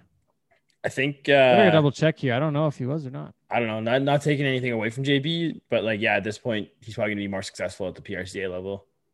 He was not in Billings. And you think explain yourself. Well, just because you and I have talked about before too, whereas you make a lot more money on mediocre bull rides at the PRCA. Like he's gonna go ride those 80 to 85 point spinners all the time, and he's gonna win a couple thousand, between 2,000 and 7,000 at those rodeos with that probably. Where if you go into the PBR and he's riding those like weaker bulls, he's not gonna be making the same amount of cash. Logan Beaver was 57th in the world and got into Billings this past weekend, along with a couple guys further down than him, which is kind of crazy. Mm-hmm. Yeah. Huh. Was my explanation good enough, or were you not paying attention? No, I don't want to say that about JB because he still rides. I think he still rides very well. And that's what I mean. I'm not taking anything away from him. I just think that at this point in his career, that's where he's gonna be more successful. Just after seeing him the last couple of years. I don't know what to say, man. I think he's always wanted to make the NFR, so I think it's a goal before he retires to ride at the NFR. Just for to see sure, if he could do it. And I think if he wanted to win in the PBR, he could still be at that elite level. And looking at the standings here, he's only got $400 in the standings, so I think that means that and I haven't paid much attention, so I'm sorry to the folks that have maybe been around this year. But yeah, actually, he just didn't have any show up checks and just looks like he went to his 5 events and maybe he has a few more to go. I gotta get to the bottom of that, I think. But yeah, it's May and he's clearly in the PRCA right now. So, man, I don't know if he's taking a break or if he's quit it. I kind of want to get to the bottom of that. We have to. He just to me, man, he hasn't been the same since he hurt his shoulder in Calgary. He hasn't been the same guy. I don't know what to say, man. But I don't know, I could be way out there or whatever, and I mean absolutely no disrespect, but it just seems like something that just changed after he hurt his shoulder there. Even his style changed, and he just wasn't getting those slaying the dragons as much as he usually did, Which, and I mean, that's part of the life, and as you progress through your career too, you're gonna lose a step here. And look at any other player or any other sport as they get older in any sport, right? They end up losing a few steps here and there, right? So the looking back at last fall though, he was top 5 at 4 events in a row in October to make the world finals. This guy can turn it up when he wants to, and I wouldn't doubt him to just go and. When was the last time he was actually a contender, for the world title? Is what I'm saying. When was the last time? Not for a few years. 28th in 2020, 30th. So the last time he was a contender was 2016, and the year he got hurt in Calgary was 2017 or 18. 17 or 18. Yeah. I forget when it was now. But definitely hurt him pretty good that year. Yeah. Won the world in 2015. 16 was 3rd. Then he was 16th in 2017. Yeah. I have to go look at the season, but anyways, we'll leave that for another one. But pretty neat to see him in the top 20 in the PRCA. I do think he'll be. I would expect to see him at the NFR this year. So that'll be interesting. For sure. And I wonder if they'll play Bad at the Bunk. That'll be the next probably thing. I wonder. I see they used his PBR headshot in the PRCA standings. Really, that's a big step for those guys. Yeah. Interesting. They never acknowledge it though. I wonder if they call him a PBR world champion when they go to the rodeos. I'm curious. He's probably just a bull riding legend. Okay, that'll wrap it up for this week. Episode 91. It's been Cowboy Shit with Ted and Wasey. Thanks for listening. Thanks for listening to us meander around at the end here. Sean may edit all that out. But anyways, appreciate Chad Bestplug for being on the show this week. Thanks to our editor, Sean Morton. My co-host, he's Wacey Anderson. We've got some new cowboy shit at cowboyshit.ca. A couple new hats. They got these cool ropey thingies on them now. They're pretty neat. They're so hot right now. Yeah, so hot right now. Good hats. So anyways, thanks for listening, everybody.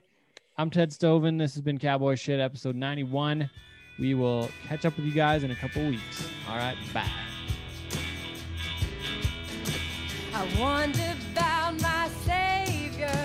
I wonder, was I wrong?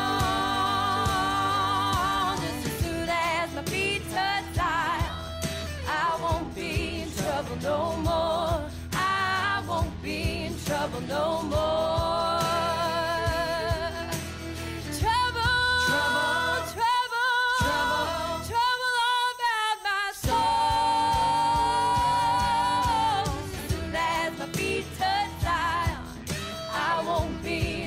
No more, I won't be in trouble no more. Trouble, trouble all about my soul. Soon as my feet touch Zion, I won't be in trouble no more. I won't be in trouble no more. I won't be in trouble no more. I won't be in trouble no more. I won't be in trouble no more.